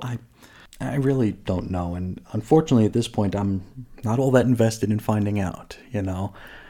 This felt way too similar to the first issue, which, I mean, this is $9 worth of comics here, you know, these 2 issues, and I suppose it really won't matter when the trades come out, you know. They're not worried about us week to week, month to month people anymore, are they? So I guess we'll just learn to like the taste of whatever this is and let the trade waiters reap the rewards of not supporting these books when they came out. So I don't know that I have much more to say about this issue. I'm fairly disappointed in it, and it's unfortunate. If you agree or disagree, I would love to hear from you. So please consider reaching out if that is the case. But let's hop into the mailbag here before we cut out. We're going to start with Damien, who's talking about X-Men number 17. He says, I did not enjoy this comic. Now, this is the issue where we had Jean and Scott in their X-Factor outfits, and Storm was there, and Deathbird had called them in because there was a traitor, and yeah, it was that issue. And Damien continues, I'm beginning to dread whatever it is they have planned for Storm. There have been constant hints that she'll be leaving Krakoa, and now we have the head of the Shi'ar offering her a boon. Hickman's going to send her into space, isn't he? He really can't help himself. It wouldn't surprise me. I hate to say it, but it would not surprise me if after the Hellfire Gala, we do send Storm into space here. I don't know what's happening with Planet-Size X-Men. The solicit gives us the impression that it's going to have something to do with space, right? I'm not looking forward to more space stuff. You guys know me. I'm not a fan of that tact of X-Men storytelling, but I could definitely see them sending Storm out. Frankly, if she is leaving Krakoa, there's only a handful of places that she can go, right? It's either she might go to Wakanda to, follow up on damaging that sword from X-10s. She might go to Madripoor because that's where everybody goes. She might go to Otherworld because why not? She may go to space, or, there's one place that we haven't really talked about since X-10s ended, really, right? Arakko. I wonder if she'll head to Arakko to try to smooth things over. Or maybe she'll go to Arakko, and then Arakko will wind up being jettisoned into space, and we'll all be right. At this point, not much would surprise me. Damien continues, so let's just pretend this story never happened. Fans can collectively overrule continuity whenever we want just by ignoring it. If I can do it for the Dibneys at DC, I can do it to protect my favorite X-Man. Oh, the poor Dibneys, huh? Oh, man. I think that was one of the very first times I got really ticked off at the apparent carte blanche that a comic company would give to one creator, especially one that was just slumming it in comics, in Brad Meltzer. It really shows the inferiority complex that comics has, where if you will slum it in comics, you could basically do whatever the hell you want. We've got people who spend their entire lives working in comics who can't get stories, greenlit and have things thrown back at them by editors. But you scripted one TV show, or you wrote a book. You want to kill some of our characters? You want to destroy some of our lore? Yeah, have at it. Have at it. Ugh, garbage. Anyway, Damien wraps up with, anyway, until Chris decides to pretend I don't exist, make my next last. Well, that will never, ever happen, Damien. So thank you so much for writing in. Next up, we got Evan talking about Excalibur number 18. He says, I'm surprised you didn't try to get #CloseTheGate trending when Emma suggested shutting down the Otherworld gate. I thought about it. I hope if they want to do an X-Men vote, that should be our X-Men vote, right? Then again, my voting record in X-Men elections is not the best. So for all I know, I would just be damning us to every issue being another world, which isn't really different from what we have now. It's funny, I was thinking about the current X-Men election here, where we got Polaris added to the Volume 6 team. And over in the Facebook group, Jesse had shared with us a cover for an upcoming issue of Marauders where Tempo and Banshee are on it. And I'm thinking, like, I don't know if it's just the cynic in me, but it's like, they're here. They were in the running for the election, but I don't know. Maybe it was a self-fulfilling prophecy. Maybe Marvel already knew who they wanted in the Volume 6 team, and just gave us the illusion that we were controlling things. Maybe, I don't know. I am a cynic, so that could just be me projecting. Now, Evan continues. Aside from the chuckle I got out of that, I did enjoy this issue. I didn't feel like I'd missed anything, although some more evidence of Betsy acting strange would have been welcome. I don't remember her and Rogue being close in anything I read, but her concern comes across as genuine. Otherwise, I like the team having a reason for doing what they're doing, as opposed to traipsing through Otherworld for reasons I can't understand. Now, you raise a good point there, and I think I've mentioned this a time or two during our Excalibur conversations here. They want us to think that Rogue and Betsy are, like, super tight. And though they've been on, the same team for many years now, I don't know that we've ever seen them, like, bond.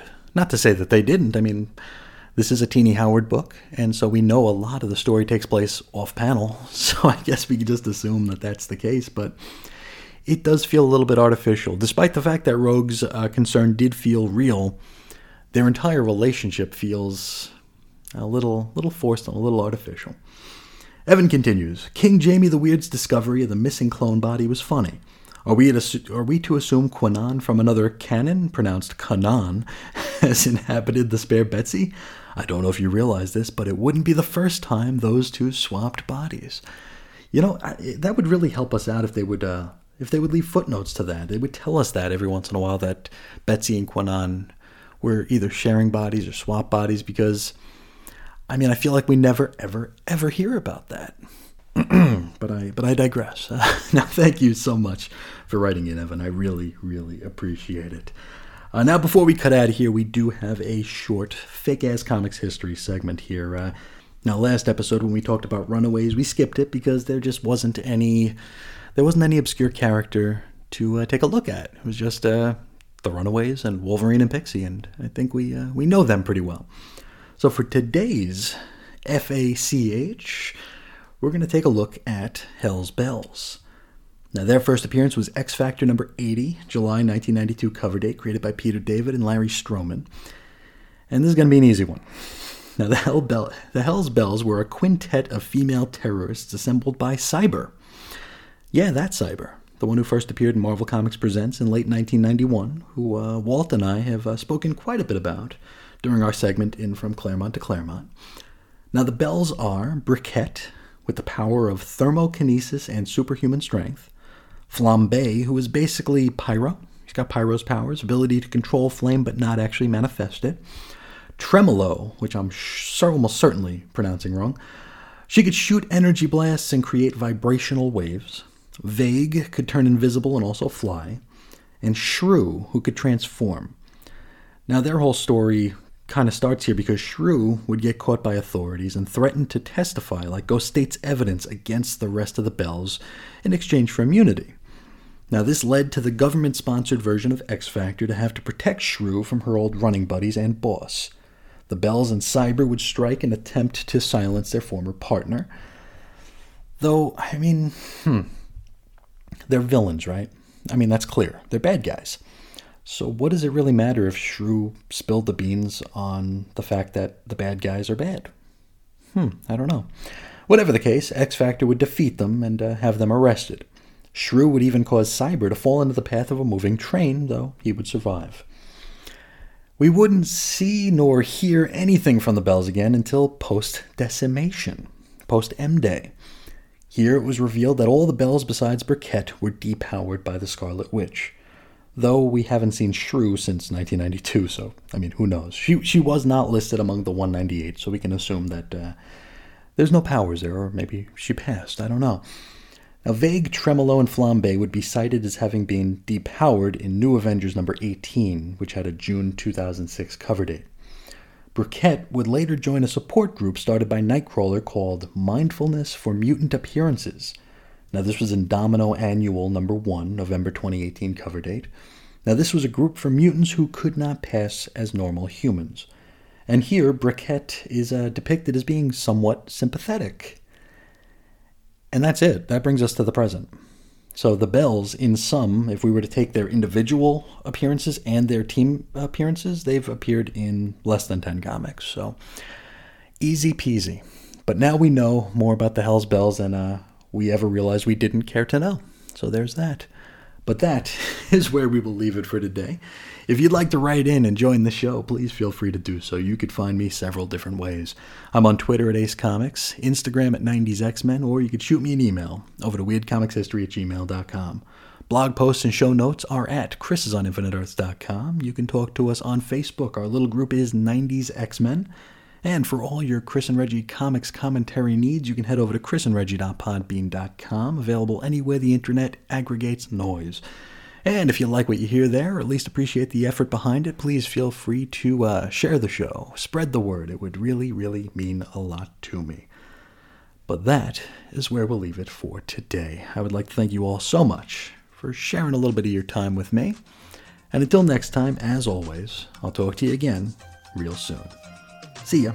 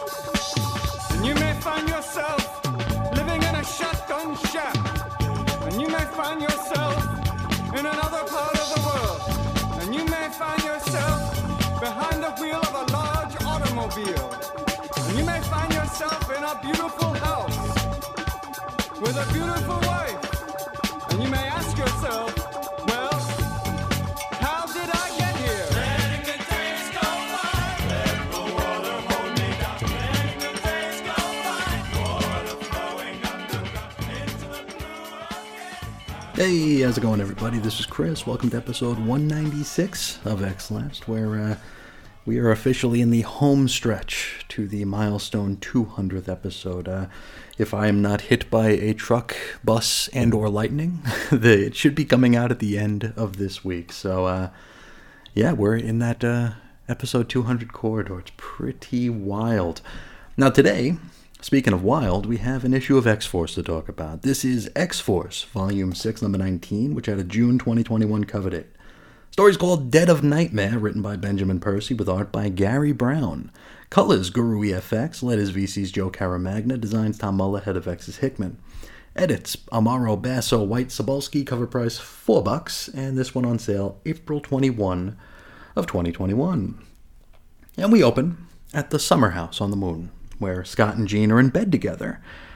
Must be Scott's night. It's weird that he'd be wasting it sleeping. Now, Jean can't fall asleep, and she keeps dwelling on something she saw earlier, which I feel like it's been forever since we covered an issue of X-Force here, so I don't remember for the life of me if this is something we actually witnessed in the past couple of issues here. I think we can probably assume this has something to do with Quentin Quire. It's worth noting, Scott's wearing what looks like a ruby quartz sleep mask, which I think is really, really cool. Just then, Quentin's cuckoo calls out to Jean for some psychic assistance. Now, this is something I do remember. At the end of last issue, Quentin was astral planing, or whatever, in the Xeno lab, and kind of got attacked and kind of got stuck there. So, how about we go there ourselves? Well, first, let's do the double-page spread of roll call and cred here. We got some characters to focus on. We got Black Tom, Sage, Jean Grey, Kid Omega, Phoebe, Cuckoo, and Domino. Alright, back to comics, and we are back to Quentin's quest. Now, he's walking among the fluid-filled containers at Xeno, and the nightmare version of himself appears to be hot on his trail. Now, the gimmick here, as far as I can tell, is that Quentin seems to understand that the evil doppelganger was a creation of Xeno, but he's still kind of projecting everything that he hates about himself onto it. Kind of makes sense, right? Well, he gets slashed by the baddie and tries to manifest some weaponry to fight back, only he can't seem to get anything to keep its form, so he'll make like a giant gun, like a big Liefeldian Mark 69 gun, and it'll like melt in his hands, you know? So he's just not in the right headspace for this fight. And he worries that he's maybe sabotaging himself, which, I mean, that's fairly introspective for a character like Quentin. Now, he runs past more canisters. One of them has all the cuckoos in it, and they're mocking him for being scared of himself. Others have bits and pieces of X-Men in them. Nightcrawler's tail, Beast's arm, Professor X and Cyclops' heads, and they're all commenting on how many times Quentin's died. When will it ever be enough for Quentin to keep dying? So QQ continues to run until he happens upon an open door. And Jean Grey is there with her hand extended. Now, Quentin stops, and he wonders, like, you know, he was sure that all the things that he's seeing here, despite the fact that it was haunting him so much, he was sure a lot of that was mind tricks, right? Just his own mind projecting these, you know, his own fears, his insecurities, and kind of giving them astral plane flesh in the cuckoos and some of the folks on the island. So he's wondering, stands to reason that he'd wonder, is this the real Jean Grey? Or is this a real Jean Grey? Now, Jean tells him to cast his doubts aside and just trust her, and so he does. And right away, we pop back to reality with Quentin coming to atop the Sunset Cliffs. Now, worth noting, he's got a major gash on his back from his astral plane experience when, you know, the evil version swiped at him. But the good news is he thinks he knows the real-world location of his evil version. He manifests a jetpack and grabs Phoebe in his arms and then tells Jean that, well, I know you're not in the X-Force game anymore, but whether you like it or not, you're going to have to help us out because Beast is dead and X-Force needs an interim leader. Now, we saw Beast die, I believe, last issue here. He was fighting off the evil Quentin and wound up putting himself into a stroke. And since his mind was monopolized, I guess, or in jeopardy, he and Sage had an unspoken truce, or an unspoken to us sort of agreement, where if one of them was ever in an addled way, the other one would kill them. So that's exactly what happened last issue. Sage killed Beast. I think it was his first ever death, if I'm not mistaken. So kind of underwhelming for such a thing, but, I mean, these are the times we're living in now. Anyway, Jean doesn't argue with the fact that, you know, she's going to have to be in charge here. And she even goes as far as to comment on how mature Quentin sounds compared to before.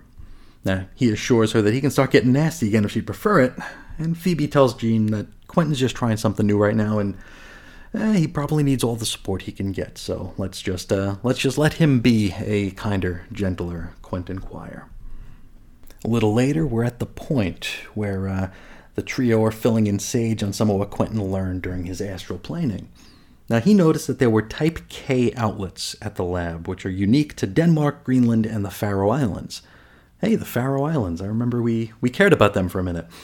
Now, Type Ks, if you're not aware, are those like adorable-looking sockets that look like a winking face. You know, it's those. It's worth noting that there are several other countries that use Type Ks, but we'll just not worry about that right now. Quentin also was able to notice that there were 60 gallons of formaldehyde that had been freshly shipped to this location, wherever it is. And so Sage does some collation here, and she matches this information to a drop that was made in Nuuk, N-U-U-K, the capital of Greenland, specifically to a whale flensing warehouse, basically where the blubber is taken from the bod, right? A butchery, which seems very much on brand for Xeno.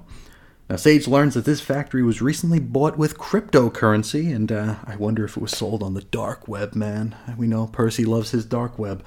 And the electric bill for this place is 156,000 krone a month, which is just shy of 19,000 American dollars. We don't know the size of this place. We don't know the scope of this place, so that might not be quite the mind-blowing amount for electricity as we might be led to believe here. But we see a number like 156,000. That seems like a lot, so we'll let them have it. From here, we go to an info page, and it's another few paragraphs with a Russian signature at the bottom. Whoever this is talking about Colossus painting again and actually selling his paintings. And I mean, we've been getting these cryptic pages like on and off for like 10 issues now. Can we just get on with it? I mean, it wasn't interesting the first time, and it's still not. Back to comics. Jean brings Quentin to a mental tide pool that they had built for occasions such as this. She mentions that they tried contacting the rest of X-Force to assist. Domino's on her way, but Black Tom and Wolverine didn't respond. Quentin wants to learn how to fight with his mind. You know, he talks about a time when he was a kid where there was someone bullying him, and he imagined this kid getting beaten up, and then the next day the kid came in with a missing tooth and a bloody nose and a bruised eye or something. So he wants to learn how to harness that sort of thing here, how to fight with his mind. Jean says that I wouldn't have helped the old Quentin with this, but this kinder, gentler one, this more mature one, maybe I'll consider it. Now, Quentin Quire takes his glasses off and cracks them, symbolizing something, I guess. Now, we do know that his glasses were basically just a fashion accessory at this point, because the Five had given him perfect vision, like he'd requested in one of his, when you wake me sort of notes there. He then manifests a pair of pink glasses that hover over his nose, so I don't know. Then, Phoebe and Quentin climb into the pool where the saltwater content allows them to float, so bingo bango, they're on the astral plane here. It's kind of like a sensory deprivation sort of experience here. From that's what I'm seeing anyway. So they're there with Jean, and Jean describes this as a hidden hallway that connects to an unguessable number of rooms, a proverbial mental mansion. And she talks about how the doors to the rooms are more easily accessed when the mind is vulnerable. She tells them that they have access to a complete psychic arsenal, and Quentin, of course, chooses a chainsaw. Phoebe takes an épée, or a fencing foil. Then we go to an info page. And you know how Ben Percy will sometimes just cram whole scenes of dialogue into an info page rather than, us just getting actual comic book pages? Yeah, it's more of that. It's Jean, Quentin, and Phoebe talking. It looks like a script. I hate these. Anyway, later we're at Nuuk, Greenland, and Jean and Domino are there. And you remember all that talk we've done about Domino being resurrected without her trauma? I mean, it's been one of the evergreen topics on this program. I mean, and it's also, at least to us, a major plot point, right? In the whole resurrection protocol, Mishigas, right? Well, here, Domino confirms that she knows her memories were edited, but somehow still remembers being in Zeno's lab. Don't know how that can be. Jean realizes that this will likely irritate the readers, and so she attempts to lampshade the entire thing by suggesting that maybe it was just the anger that remained. And Domino's like, yeah, sure, why not? Then she vows to go all Mystique and burn the place to the ground. We go over to the astral plane where Quentin and Phoebe are walking through that hallway, and they come upon a door with an Omega symbol crudely scrawled on it. Now he opens the door and they both fall in, and we see them dangling from the door over just nothingness. Back at the point, we see Black Tom emerging from some foliage, and his eyes are just blood red. He enters the sensory deprivation pool and goes to yank Phoebe out of the drink. Sage is there and she kicks him in the mush, but the damage has been done. Phoebe's, psyche has been severed from the astral plane. She's vanished from the plane, so Quentin is all by his lonesome, and he is then nabbed by his evil version. Now, at the same time, Domino and Jean have already infiltrated the factory, and they find Quentin Quire, maybe the one that Mikhail Rasputin delivered to Zeno back before X of Swords, attached to some machinery and tubes and whatnot. Now, Quentin is still doing battle on the astral plane. He tells his dark version that he's already killed his worst parts, and so this will be more symbolic than anything.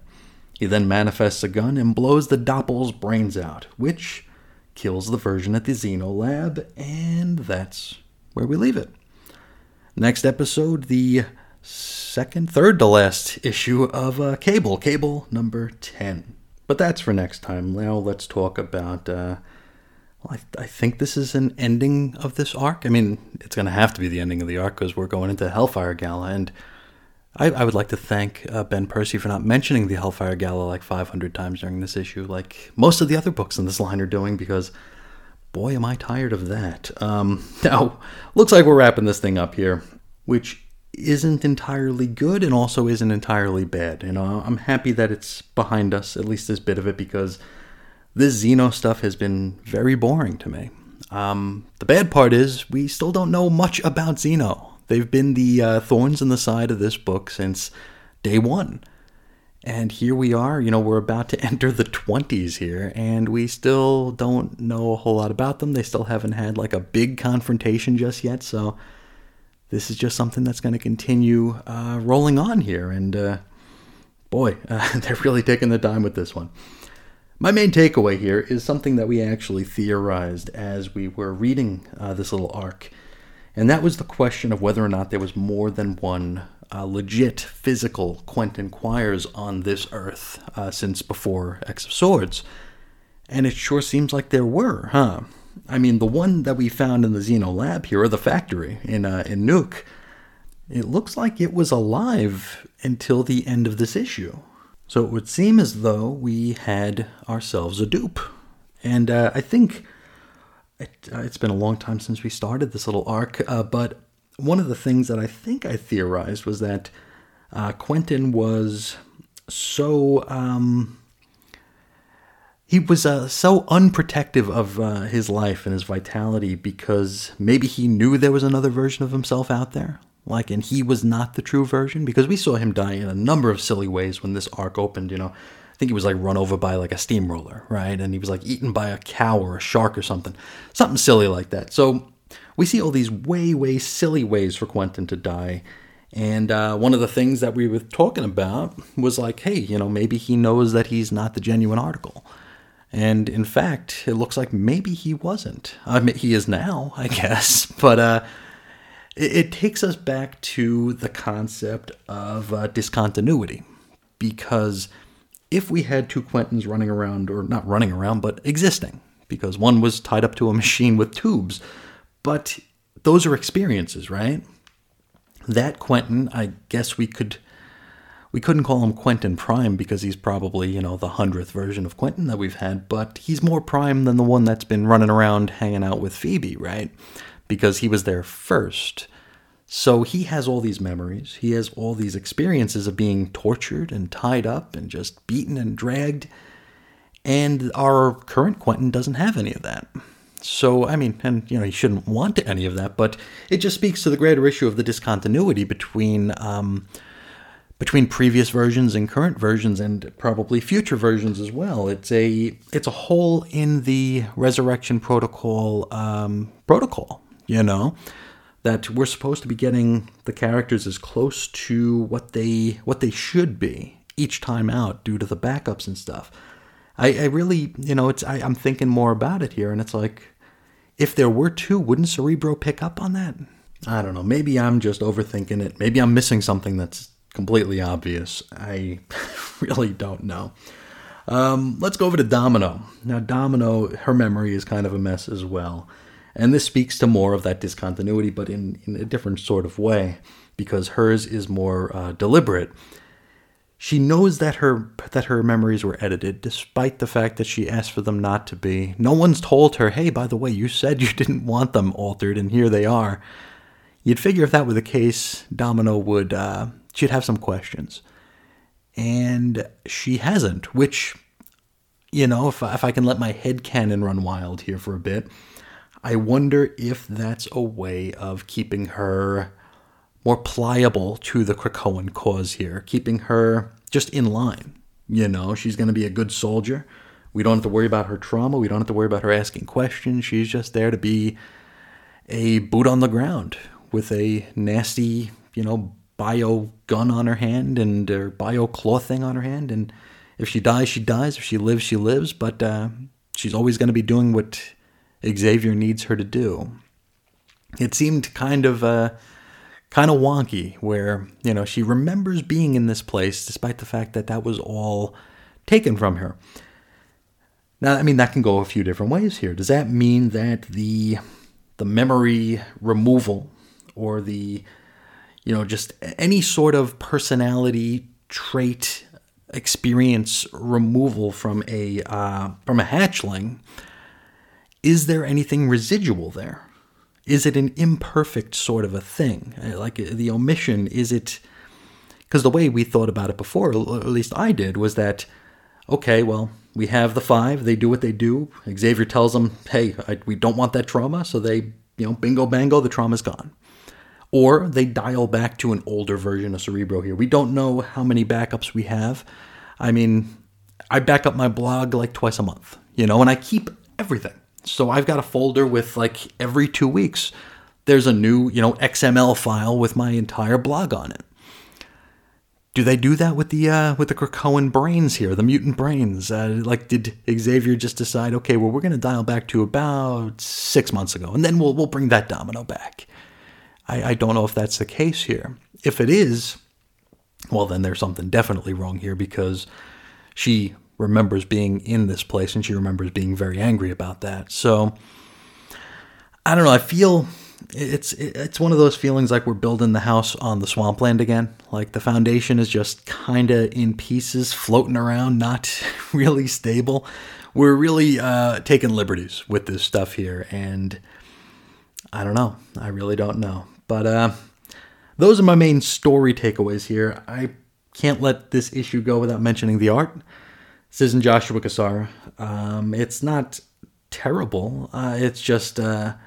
a little rough. It's a little rough. It looks almost evocative of like an underground style in the way that the faces are drawn. It doesn't fit the story. The monster looks great. The Quentin monster looks really cool. The scenery looks great. It's just the faces of our main cast. It's not for me. Not something I really appreciated. But overall, I mean, we're through this story. We're getting into the Hellfire Gala.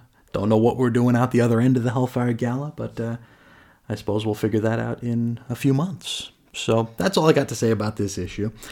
But before we go, let's hop into the mailbag here. We got a couple of letters here. First, one from our friend Jesse, who's talking about, well, our favorite book of the last little while, Way of X #1.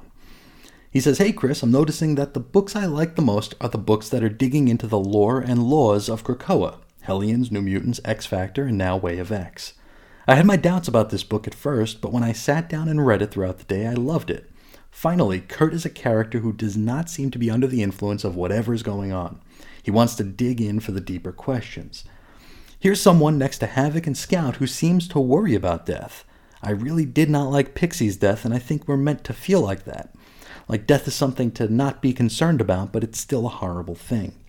I also like how Kurt still worships the god he did before Hoxpox. So many other characters seem to have forgotten their religious backgrounds in this era, and I like to see that Nightcrawler has not, even after his own resurrection. I have to go back to the end of the Rosenberg run to reread Blindfold's revelation to see if it works with these new times. And yeah, I was considering doing that myself, checking out the Blindfold bit there, because, I mean, it feels like this is really paying tribute to... like a lot of different X-Men things here. I mean, you mentioned it here. Kurt still has his same faith, which is a callback to the pre-Hoxpox era. One of the few things that we're actually kind of bringing forward with us here. And it's also doing a great service to all the weirdness that's going on post-Hoxpox. It's really, really a wonderful book. And it takes me back to our first discussions of The Crucible, where like we started to question things like, death is not a big deal now, but death still sucks, right? I mean, this is something that someone will still have to experience. They will experience the lights going out, right? I don't know how you wrap your head around that and just be like, oh yeah, you're not a death virgin anymore. It seems very, very bizarre, and I'm glad that we're finally addressing it here. Jesse continues, Way of X has made its way to the top of my read pile each month. X or 10 stars. I have not listened to your review on this book just yet, but I have it in my queue for the next time I get to listen. One more thing, I am so sick of hearing about the Gala and about Jumbo Carnation that I've lost all interest in the Hellfire Gala. Being a mind-washed zombie, I'll still be reading it, but I just want to puke every time someone mentions it's in the books. I'm so glad that Way of X didn't say a thing. Yes, I feel like every time I see, I've said this before, it's like a broken record now for me. Every time someone mentions the gala, I am less excited for the gala. And when they first announced it, I was very excited for it. I thought it was going to be fun. I thought it was going to be, the next big story. I mean, it is going to be the next big story, but we just don't need to take like a 2-page break from every single one of these issues where, Jumbo Carnation has his, has his measuring tape up to, Cyclops' arm or Cable's inseam. I don't need to see that. What was it? It was Sword, a few episodes back where Fabian Cortez is pleading his case like he's been given the floor to do. And Storm's sitting there going, don't we have a gala to prepare for? It's like, shut up. Please just stop. I'm still looking forward to seeing what the gala's all about. A few of those issues look like they're going to be a lot of fun. And I'm also mostly looking forward to getting past the gala so we can get into whatever the next stage of this story is going to be. And we can get our new team of X-Men and maybe feel like we're hitting the ground running at some point during this run, which is not something that we're seeing very often, unfortunately. But thank you so much for sharing your thoughts on that wonderful and challenging Way of X book, and I hope when you do get around to listening to the episode, you enjoy my take on it as well. Next, our friend Evan wrote in with some Last Annihilation questions here. He says, in a development I'm sure you'll be thrilled about, Guardians of the Galaxy is crossing over with Sword. Marvel announced today that Guardians of the Galaxy number 15 will include the Guardians, quote, tense showdown with Magneto, and includes, quote, an ending no one will see coming to set up the Last Annihilation, which I believe Old Man Cable is involved in. The promo art released includes Nova punching the helmet off Magneto, which is no way to treat Wolverine's toilet. I had to include it just for that last line there because, Wolverine peed in it, didn't he? Yeah. But yes, we will be covering, for better or for worse, we will be covering all of the Last Annihilation stuff, at least the stuff that the Sword or Krakoan characters figure prominently in. If there are things that aren't, I'll probably still grab them. I have everything added to my DCBS order, just in case. But if they're not something, if the contribution to the X quarter isn't sizable enough, we'll just mention those in passing, and we will dig into the larger ones. So, Guardians of the Galaxy number 15 will be an episode that's already scheduled on the docket. Whatever Sword issues tie into it, and of course, Cable Reloaded will be something we will talk about. But thank you so much for that, Evan, and thank you for the chuckle there about Wolverine's toilet. Thank you so much. Now, one more thing before we go. This is a Monday episode, so let's look at this week in Marvel Unlimited and on store shelves. So Marvel Unlimited gives you four books that we have covered on the show. We got New Mutants number 16, which we covered in episode 169. Wolverine number 10, which we covered in episode 170. X-Men number 18, the first part of The Vault, which we covered in episode 171. And Marvel Voices Legacy number 1, which we just recently covered in episode 192. So there's a foursome of books here that have episodes attached to them. Let's jump ahead a couple days to what's going to be on shelves here. And I don't have episode numbers for these because I don't know the order in which the Hellfire Gala is supposed to be read, if there is any sort of order. So if anybody listening is buying these in real time, like going to the shop on Wednesday, if you wouldn't mind snapping a picture of the, coming soon page for me so I can figure out how to order these things, I would greatly appreciate it. So the books on shelves, we've got Hellions number 12, Marauders number 21, and X-Force number 20. All three are part of the Hellfire Gala. We do have a second printing of Way of X number 1, which is weird because every comic shop I'm in has about 30 copies of it. I don't know. I'm not going to argue. The more copies of Way of X number 1 we can get on shelves, the better, I suppose. Finally, for those of you who have 150 or so bucks burning a hole in your pocket, there's a new printing of the Age of Apocalypse Omnibus coming out this Wednesday. And if you'd like to have a couple of guys read along with you, you could check out Cosmic Treadmill episodes 100 through 105. It's something like 10 hours of Age of Apocalypse that me and Reggie did back probably 2018 or so. So If you'd like to have a tour guide through that, we cover every single book. It's a long one, but we had a lot of fun doing it, and I'm pretty sure we gave bios to everybody who showed up on panel, kind of like we did with Crisis on Infinite Earths. So it was a good time, and hey, if you buy the book, or if you've just got the books handy and you want to have some voices in your head as you go through it, I think there are probably far worse ways to go about that, right? But that's where we'll leave it for today. If you'd like to reach out and get a hold of me, I would love for you to do so. You can find me a few different ways. On Twitter, I'm at Ace Comics. On Instagram, 90s X-Men. Or you could shoot an email over to weirdcomicshistory@gmail.com. You could also call into the brand new X-Lapsed voicemail box. That's 623-396-5375 or 623-396-JERK, which... as I mentioned in a previous episode, that's more, the Professor Xavier is and nothing off color. It's the best I could do. That was X-Men related. I'm sorry. I was trying to find something that could fit. Found Jerk and just pictured that Kitty Pryde panel and decided to go with it. So yes, 623-396-JERK. You can find blog posts and show notes over at chrisisoninfiniteearths.com. You could join us on the Facebook group. Our little group is 90s X-Men, pretty easy to find. And finally, for all your Chris and Reggie comic commentary needs, you can head over to chrisandreggie.podbean.com. You'll be able to find the Age of Apocalypse series there if you're so inclined there. And if you like what you hear over there, or at least appreciate the effort behind it, I would love for you to spread the word, share the show, tell a friend or two, and all that good stuff. It would really, really mean the world to me. Speaking of which, it means so much to me that you'd spend a little bit of your day with me today. So thank you all so much. And until next time, as always, I'll talk to you again real soon. See ya.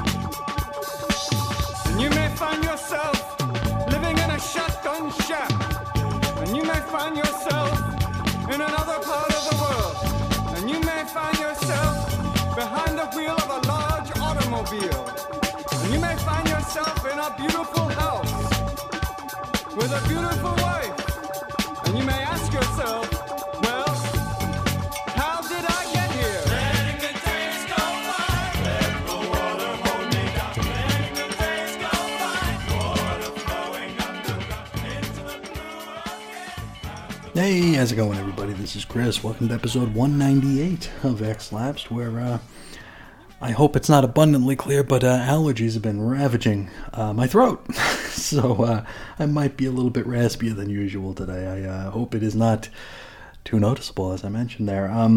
Today, we're talking about New Mutants, and it feels like it's been absolutely forever since we discussed an issue of New Mutants. Not that I was especially looking forward to spending any more time in Otherworld than I need to, but, still, there were some subplots here that I was enjoying. I actually went back into the archives here to find out just how long it's been. Episode 169 from April 19th. That's 6 weeks and almost 30 episodes ago. So, that's a long wait for issues of New Mutants. Anyway, let's get right into it here. This is New Mutants Volume 4, number 17. Had a June 2021 cover date. Story's called Follow the White Rabbit. Written by Vita Ayala, art by Rod Reese, letters VC's Travis Lanham, designs Tom Muller, head of X's Hickman, edits Bisa White-Cebulski, cover price $4, went on sale April 28 of 2021. Now we open with Amal Farouk checking in on Wolfsbane. Now, Rain's in a pretty bad way, having just found out that her son Tyr is still alive. Well, at least according to the Five and Cerebro. And when last we left her, she had returned to the sextant only to find it empty. She was expecting maybe for Danny to be there to console her, but all she found was a note saying that she's going to Otherworld, and we'll soon get to that, unfortunately. So Farouk is here to kind of, I don't know if the right word is relate to her, maybe. His ultimate goal here appears to be getting onto her good side so she'll give him a hand with his damaged young mutants. And, well, she's pretty much down for it. She starts off a little bit incredulous about how successful she might be, considering just how damaged she currently is herself, but at the end of the day, she's willing to give it a shot. Double-page spread of roll call and cred. Danny Moonstar, Karma, Wolfsbane, Shadow King, Anole, Scout, Rainboy, Cosmar, and No Girl. Info page. It's a pact that Danny and Shan signed with Merlin in exchange for their freedom. The pact is signed in blood. It's a bloody thumbprint, and it's worth noting that Merlin bleeds purple. Because why not? Now the gimmick here is that the girls have to head into Roma's realm in order to reclaim a vessel she had stolen from Merlin. And I gotta say, this antagonistic Merlin-Roma relationship is still very weird to me. Anyway, if they're able to get it back, they'll be pardoned for the high crime of trespassing, I guess. And so, we join Danny and Karma as they're approaching the floating kingdom of Roma Regina on Pegasus back. And their entry into this realm is being kind of obscured or hidden thanks to a little shadow and light show courtesy of Merlin. You see, he's kind of manifested an illusion of a tremendous two-headed spider-like creature which just looms over the entire place. Which, well, yeah, would probably get people's attention and probably distract from the two tiny young ladies swooping in on Pegasus back. So they land, and they alter their appearance a little bit to fit in better here. They wear more, I don't know, medievally dresses? I don't know. They see the White Rabbit here, because this is a Wonderland riff, you see. Like the title of the issue suggests, they chase it. Karma suggests that the bunny is one of Danny's manifestations, which last issue she denied, but now she's beginning to wonder herself. She does suggest that it represents, quote, someone desperate to be heard, and we'll find out more about that later. The girls wind up getting into a fight with some of Roma's men, and, they fight them off. Back in the courtyard, other soldiers discover a bag that the girls had dropped, which is full of what they call witch-breed magics. Is this issue being written out of order? I mean, you know me, I love Rod Reis's art here, but for a story being told in such a confusing way, maybe a more traditional artist could have helped to keep this all straight. I'm sure we're supposed to be confused because, ooh-wee, Otherworld, but that doesn't make for a necessarily satisfying reading experience here. It just feels kind of like a bag of hammers here. It's just, I don't know. From here we go back to Krakoa. And we're at the Crow's Nest in the Wild Hunt, and here we see Anole, No Girl, Cosmar, and Rainboy experimenting with their powers. You know, we're getting into the synergies, right? We're trying to use our powers in tandem to make them stronger. And here we have a No Girl Cosmar synergy, wherein they shift their consciousness into a flower. Just to see if they can, I guess, but okay. So they do the thing, and the flower wilts, because honestly, what else is a flower going to do?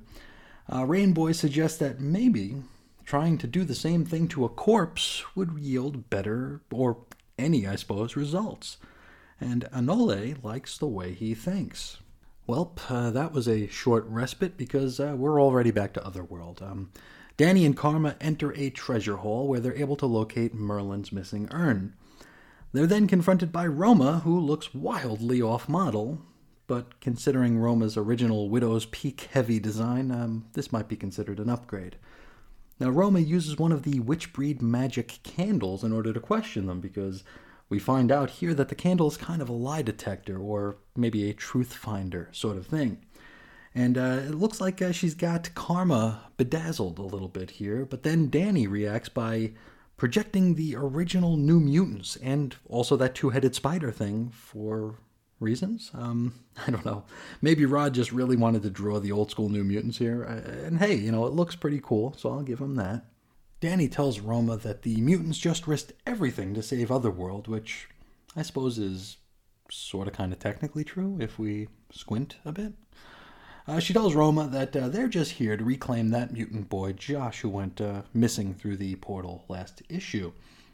She also calls out Roma for her, quote, centuries-old spat, unquote, with Merlin, which, isn't true at all. Unless time works very differently here, and we've crammed in several hundred years since those old Alan Moore Captain Britain stories, which I don't think we did. Now, Roma appreciates Danny's spunk here, and she decides to take it easy on her. She tosses Merlin's missing vessel at her and says she can have it for all the entertainment she just provided. We learn that the vessel is, well, just that. Nothing special at all, just a piece of crockery that the old man fancied. Roma says she'd have given it back to him had he asked her like an adult, but she knew that he wouldn't. Roma magics the vessel back to Merlin's place and then sends the girls to wherever the hell Josh is. She also tells them that she is now owed a favor to be called upon anytime she pleases. Which, come on, can we please just stop using Otherworld for like a half a minute? We don't need this stuff hanging over our heads, do we? Come on. Anyway, let's jump back to Krakoa, and we're at the Academos habitat. Anole is visiting Scout, who is living alone because X-23 is still in the vault. Which, she's been out of the vault for a little while now, so this issue must have shipped quite a bit later than originally intended. We see that her house is a mess because she's kind of depressed and lonely. We do see that she's not completely alone because her pet Wolverine Jonathan is there with her. Now, Anole is here to inquire about the body farm at the Boneyard, which I thought was a top secret sort of thing. We saw the body farm established in recent issues of X-Factor so that Prodigy could study mutant decomposition. Now, quite why Anole is rattling Scout's cage about this, I really don't know. Maybe he thinks she has like an in with Dakin? I don't know. Well, he gives Scout a literal TL:(DR) explanation. Like he actually says TLDR, which could be just not. I hate that. He tells her about their little synergist experiment and how they'd like to try and use it to shift consciousness into a corpse. Scout's like, hey, why don't you just get a husk from the hatchery? Anole says they already asked and got turned down. He reminds us that they won't allow Cosmar to get resurrected in a normal body as further indictment that the Five don't care about what these kids want. And hey, we even get an editor's footnote directing us to New Mutants number 15 for all the deets. So holy cow, how about that? Scout rightly tells Anole that this all sounds like a really, really bad idea, which causes him to flip the F out, like screaming. He gets right in her face and he tells her that she just doesn't understand. She's got a normal human-looking body and face and doesn't get that the less fortunate among them might want to have the opportunity to be beautiful, at least, if even for a little while. I don't remember Anole being this self-conscious about the way he looks, but I guess we'll go with it. Back to Otherworld, and we're at Sevalith, which is the vampire place where I think the Horseman Death has been, feeding everybody since X of Tens. Now, it's here where Danny and Karma run into Josh, and they tell him it's time to come home, but, well, he don't wanna. Now, it's worth noting, Josh has a pretty devilish appearance himself, not completely different from more current versions of DC's Blue Devil. Horns, blue skin, what else is there? He tells the girls that he fits in better here. And what's more, he can, walk into a room and nobody gives him a second look.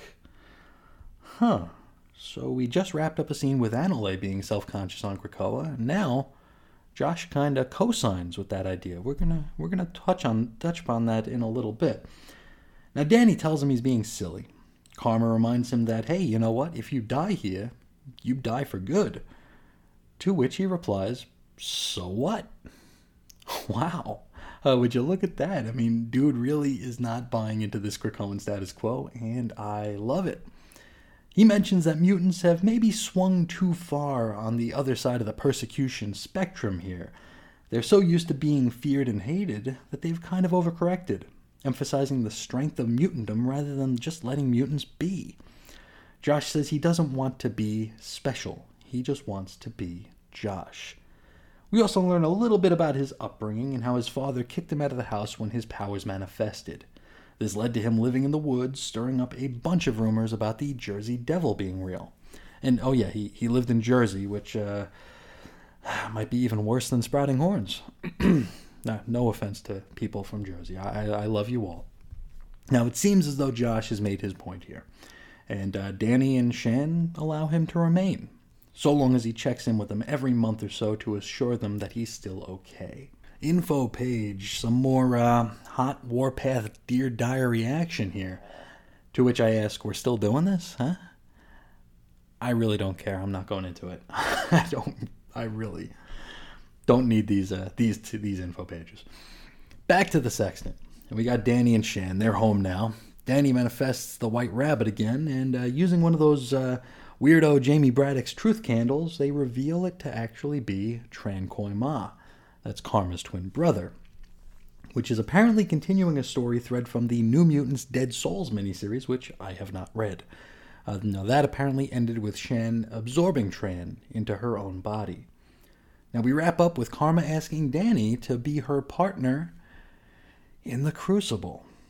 Perhaps hopeful that, should she die there, both of the Koi Ma twins could be brought back to life. And that's where we leave it. Next episode, a Just the X-Ma'am look at the Women of Marvel one-shot and an excerpt from the Immortal She-Hulk one-shot from 2020. But that is something we will wade through next time.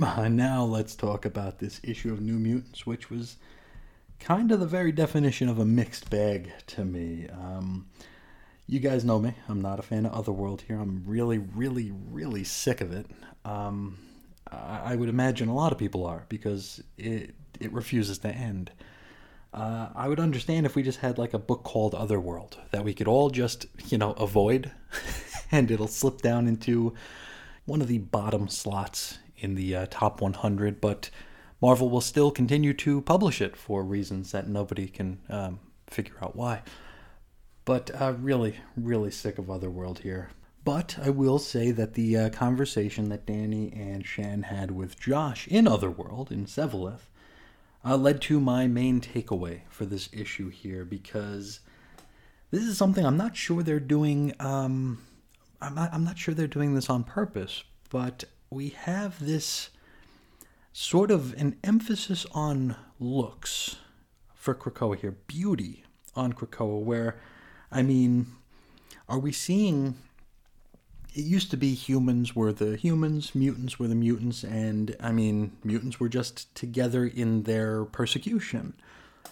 Here, when you remove the human element, right, there are no humans besides, Kyle on Krakoa, right, and Shogo, I guess. But there are no humans there, so I think it is a very, for lack of a better term, very human thing for cliques to form and for class systems to kind of just manifest, Here, and again, I'm not sure if this is being consciously done or not, we're placing a high value on attractiveness and how easy it would be for a particular character to fit in as a human, right? We have Anole here saying, we would like to be beautiful, even if just for a little while. So, and that almost kind of shines a light on why they tried doing it with a flower in the first place. Flowers are almost universally considered beautiful.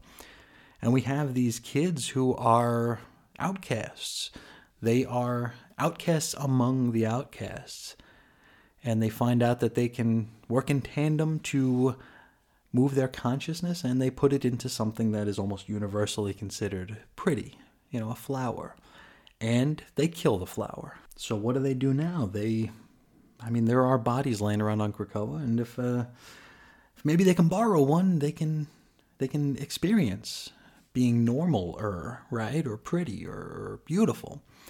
And this is something that, this isn't the first time we're seeing this, right? We had Cosmar go to Dani Moonstar back in issue 15, as the editors thankfully gave us a footnote for, to ask her to kill her in the Crucible so she can come back pretty. And Dani said no, of course, because, she is beautiful as a mutant, right? In her full mutantdom, she is beautiful. And we're going to get to that in a little while as well. But I would like to direct our attention to something that's going to be taking up, well, every single X-Book this coming month. The Hellfire Gala. Now, this is something that has placed emphasis on fashion, on beauty, on the elites of Krakoa looking good.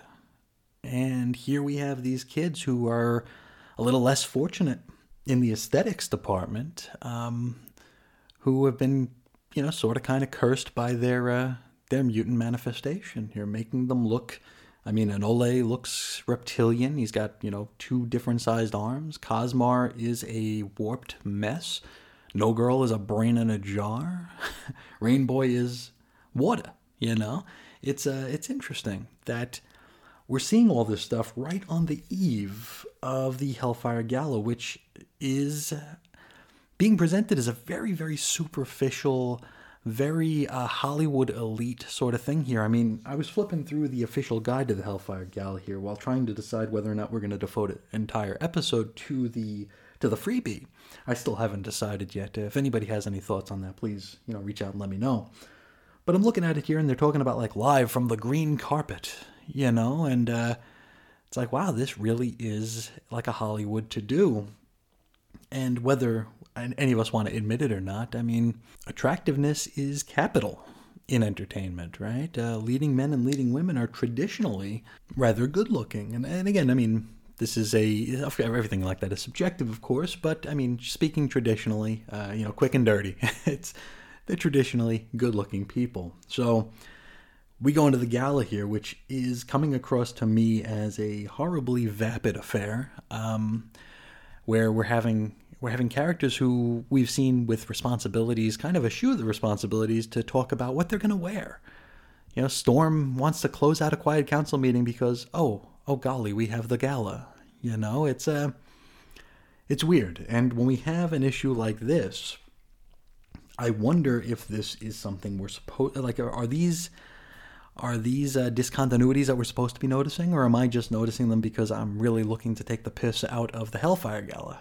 I really don't know. So I would love to hear everybody's thoughts on this take, because it struck me as very odd, in the timing. Now, we talked about Dani Moonstar refusing to do the favor for Cosmar, right? Which brings us to the ending of this issue here, which was just racked with hypocrisy. Shan asks if Dani will be her partner. We don't get an answer from Dani, right? We don't get a yes, we don't get a no. We don't even get a reaction shot. It ends with Shan asking the question in a close-up on her own face. Now I'm thinking, if Dani does agree to do this, it's very hypocritical, right? Shan, she has her mutant power, right? She is powered, so she shouldn't be eligible for the Crucible. But if they make an exception for her, I hate using terms like slippery slope, because I think that's one of those things that we go to too often when we want to try to make something into a bigger deal than it is. But this could lead to the, classic slippery slope here. It's like, well, if you made the allowance for her, well, why can't you kill Cosmar and let her come back as a more normal, human-looking character? And what then about the clones? Why can't we bring a Madeline Pryor back, right? Why can't we bring the clones back? Why would we be worried about Scout?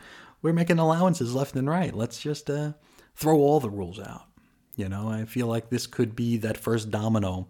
Not the character domino, of course, the little, thing with the pips on it. This could be the first domino to tip that leads to a lot more inconvenient questioning around the regulations of the resurrection protocols here. And if that's what it's leading to, then I got no problem with it. I want us to explore those kind of questions here. I want to know why, preferential treatment's a thing, right? And getting back to my original point here, it looks to be that there is something of a class system at play here in Krakoa itself. And certain groups get allowances, certain groups do not. It really is starting to mirror the wider Earth, right? The wider world, the wider humanity, in just a more micro way rather than a macro way. And I don't know, it may say something about the human condition that this sort of thing is inevitable in a way. And if we're exploring those questions, I hope they do it with tact, and I hope they give it enough time to breathe a little bit, because I think these are some very, very important and very, very challenging questions that we, if this does go that way, we'll be talking about for quite a while. Because, I mean, this is something where there is no wrong, there is no right, there is no black, there is no white. It's all gray and subject to perspective and interpretation. So I'm hoping that's the way we're going here. I'm going to resist the urge to complain a little bit more about Otherworld. I'll just say that Rod Reis's work here was gorgeous, just a little hard to follow in some places here. It really felt like the opening handful of pages could have been shown in any order. They were just kind of all over the place. And that could be me being a little, denser than usual. But I just feel like it could have been told a little bit clearer. Then again, ooh-wee, it's Otherworld. It's the Otherworld effect. We're supposed to be confused. Who knows? But it doesn't make for a satisfying read, is what I'm trying to get across to everyone here. But overall, I end where I started. This was a mixed bag. There was stuff to like. There was stuff to not like. It's all mileage may vary, right? But I think that's all I have to say about this issue here. Before we cut on out, let's hop into the mailbag here. We have one letter from our friend Andrew Franklin. He's talking about Cable number 10. And he says, one of the elements of this series I've been enjoying is all the moments of Cyclops being a dad to Kid Cable. So I was glad that the bulk of this issue has the two of them together for a much-needed father-son chat. It's the same conversation that Cable's been having over the last several issues, but I still enjoy seeing Scott in dad mode. I have to imagine that Scott relishes having his son around, so I can believe he'd be strongly against Cable's plan to bring the grown-up version back. It's also really sweet that he wants his son on the new X-Men team. I would have liked more of Cyclops getting to be a dad after all this time. And speaking of the old man, I took the reveal of the Light of Galador in possession of the older Cable we've been following to be the first confirmation that it's an older version of Kid Cable and not the original Old Man Cable. It wasn't ever clear to me before that this was definitely the case, so I found it to be pretty significant, especially if this is the old man who will be coming back into the Marvel books. And yeah, that was a huge reveal here, where we have the old man that we've been following for, the better part of the past 10 issues. He hasn't shown up in every one. We had the, little X of Swords, break there, but we've been seeing him fairly often, and we didn't know who this was. I mean, we knew who it was, we just didn't know which it was. I think we were led to assume, and probably on purpose, that this was the old man just somewhere else in time, and that maybe somewhere down the line we would have a confrontation between the two Cables.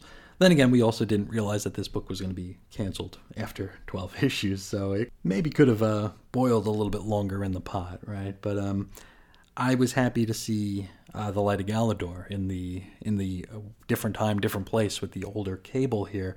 And we do get a look at his face here, and it doesn't quite look as haggard as the traditional Old Man Cable. It does have almost like a youthful look to it. It's just he's older. So I took that, and that might just be in my head. I may have just been... I mean, Phil Noto is a very stylized artist, right? So maybe that was just something that I saw that wasn't meant to be seen, but it looked like he had a softer complexion, right? A little bit less haggard, and he was also wielding the Light of Galador. So very interesting stuff. And I'm wondering if this, old version of the Kid Cable is going to come back and return the favor from extermination and take out his younger counterpart. Though, I mean, if he does, then doesn't he disappear? I don't want to get into time travel stuff. I've never understood it, and I never will. Andrew continues. These X-Book info pages are a real boon to authors whose stories need to be resolved quickly, aren't they? The one we get here isn't even pretending to be an in-universe item. It's just information from Duggan's story notes. Oh, by the way, Cable's old space station Greymalkin is back with a new AI named Bell, and it's known about Strife for a while, and it's just waiting to show up in the story. And it would have been a cool reveal, but we got no time for that because we've been canceled. And it even mentions the Hellfire Gala, because of course it does. Will there be a Bell for this ball? Most certainly, right? It's true. And I mean, we give the writers a lot of guff for over relying, I guess, on the info pages. But here, I mean, it stands to reason that we only have 40 pages left to this thing, right? If we're lucky, there'll be 40 pages left to this thing, because part of me is figuring that like the last third of issue 12 is going to be like a lead into the stupid Guardians of the Galaxy thing. But again, I could be wrong. So yeah, an info page is definitely a boon to a creator who's like, hey, you're standing on that rug right now. We're about to yank it out from under you. So yeah, definitely good and responsible use of the very limited and more limited by the day paginal real estate allotted to this Cable series. Andrew continues. That was the second obligatory gala mention this issue, the first one being the scene where Kid Cable catches up to Cyclops while he's being fitted for an outfit. And while reading this scene, I couldn't stop thinking about how super relatable all this gala talk has been. I can't count how many times I had to worry about getting my fabulous outfit just right so I can impress everyone at one super fancy gala or another. Or how often I had emergencies come up that I just didn't have time to deal with because, hello, I've got to get ready for a gala. We've all been there, right, folks? I'm just kidding around. The gala stuff doesn't really bother me, but since it's been pointed out so much, it now sticks out like a sore thumb to me. I hope I enjoy reading the crossover because I planned on reading them all, and it does seem like some interesting things will come out of it. And yeah, part of me's looking forward to it, part of me's dreading it. I think that's just my conditioning as a Marvel fan. Anytime we get an event on the horizon, like part of me is like, I'm looking forward to seeing what that is, and then the other part of me is like, I really don't want to do this. And the Hellfire Gala is definitely, no exception to that vibe. And the fact that, like, when we started hearing about the gala, it was seldom. We didn't hear much about it, and, like, I think all of our ears perked up, or at least mine did. It was like, oh, okay, that's something to keep an eye out for. And then all of a sudden it was everywhere. It was just like, oh yeah, the gala, oh, the gala, oh, the gala, ooh, can't talk about that, we got the gala, and a little too much. It's almost like it's trying to convince us that it's more important than it's going to be, which, that's just comics now, so who knows? Who knows? Andrew continues. The thing I really hated about this issue is the talk between Emma and Cable, and how they reframe Apocalypse's past villainy as, no, actually he was trying to make us all stronger and it was a good thing. Excuse me? I find that insulting. I never liked how much the Dawn of X books focused on Apocalypse, or how echoes of his old philosophy were so readily taken by the Krakoans for things like the Crucible, which I hate, or any of the Arakko crap, and how Hickman tried to reframe his past actions, but this is next level. Actually, Cable, all the abuse you suffered was good, and you deserved it, because he was just trying to make you better. That's just garbage, and I find it distasteful how we're supposed to see Apocalypse now as some great mutant hero. Now, you see, that's an excellent point that I completely glossed over in my show notes, because it was just it felt like it felt less of an indictment on, or less of an attempt to change the prism through which we view Apocalypse, and just like something of a meaningless soundbite. Just something that they said because they thought it was something that's supposed to be said, because we're all supposed to be trusting this guy now. I mean, he's not there now, but we're trying to trust this guy, and you're absolutely 100% right. They've really co-opted a lot of his point of view and his methodology into governing Krakoa here. You mentioned the Crucible. I mean, we saw that Apocalypse was the Crucifer, in the first appearance of the Crucible, at least the one that we saw. So yeah, it's a weird reframing, and it's one of those things that, this is an X-Lapse chestnut, but how do we walk it back, right? We've accepted Apocalypse as maybe not so much a hero, but not necessarily a villain either.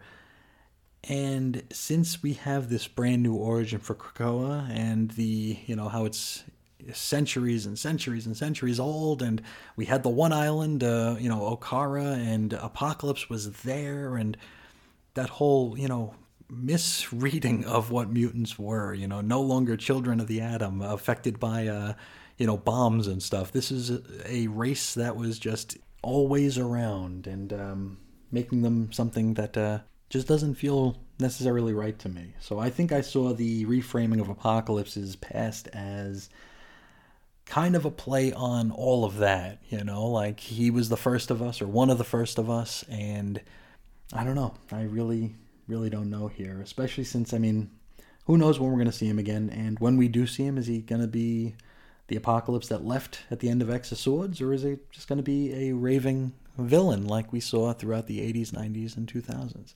I don't know. I really don't know. But I do agree with you. I do agree with you here. We're just we're viewing Apocalypse in a whole different light now.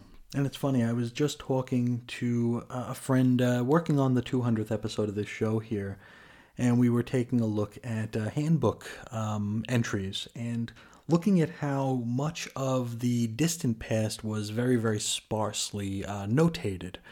But for the past 5 years or so, you can get a full page out of that. And comparing that to just news and history in general, because right now everyone is a journalist, everyone is a reporter, everyone is a writer, so everything that happens now is very, very well documented, where even 10 years ago, it wasn't quite the same way, much less 100 years ago or 200 years ago. History is more dense now than it has ever been, and it'll only get denser as we go. So comparing the entries in a Marvel handbook to real history, it's weird to see how they're kind of parallel here, where great big swaths of a character is just omitted. Things from their origin, things from their first 5 years in print. But then you get to the current stuff, and it's just jam-packed with then there was this event, and this event, and this event, and this event, and this character did that, and they died here and came back here and then died again here, and then they killed this person. And then they were depowered, and then they were repowered, then they found armor. All the stuff in the past 5 years or so is just crammed in there, but all the past history is very, very sparse. So we have a character like Apocalypse here, and we're kind of using that same sort of precedent where it's only what happened recently matters. We learned about Arakko. We learned about Okara and Krakoa and Arakko. That's new information, right? We learned about the original Four Horsemen, right? That's new information. It's retconned, of course, but we're paying all this attention to that, but we're not going to talk about everything that Apocalypse did to Cable. X Factor number 68, infecting him with the techno-organic virus and having him sent to the future. Then the adventures of Cyclops and Phoenix, where, we find out about how Apocalypse created Strife and what Strife did to everybody. We had the Executioner song. We had all this stuff. And it's kind of just omitted. It's seen as not as important as what's happened since Apocalypse landed on Krakoa in House of X number 5. It kind of sucks, but I think that's just what comics are now. We're not expected to have long-term memory unless the story calls for us to have long-term memory. So all the atrocities of old are kind of just swept under the rug, and all we're worried about is, the big blue magician who hung out in Jamie Braddock's basement, cutting apart Morgan Le Fay. Right? But Andrew wraps up with, but never mind all that, we have a gala to prepare for. So until we see those head-turning fashions on the red carpet, make my next lapsed. Well, we know it's going to be a green carpet because it's, Krakoa and green. And yes, but thank you so much for that email. There was a lot to think about and talk about there. Thank you so much for all that food for thought and all that great discussion. Now, if anyone else out there would like to write in, be part of the show, I would, encourage you to do so. You can find me several different ways. You can find me on Twitter at Ace Comics. You can find me on Instagram at 90s X-Men, or you can shoot me an email over to weirdcomicshistory@gmail.com, We also have the X-Lapsed voicemail. You can give us a call at 623-396-JERK. Yes, that is 623-396-JERK. For blog posts and show notes, you can head over to chrisisoninfiniteearths.com. You can join us on Facebook. Our group is 90s X-Men. Finally, for all your Chris and Reggie listening needs, go to chrisandreggie.podbean.com, available anywhere the internet aggregates noise. And while you're there, if you dig what you hear, or just appreciate the effort that goes into it, or over 600 episodes on that channel, many thousands of hours. So if you appreciate the effort, I would love for you to spread the word, share the show, maybe tell a friend or two. It would really, really mean the world to me. But that is where we'll leave it for today. I'd like to thank you all so much for sharing a little bit of your day with me. And until next time, as always, I'll talk to you again real soon. See ya.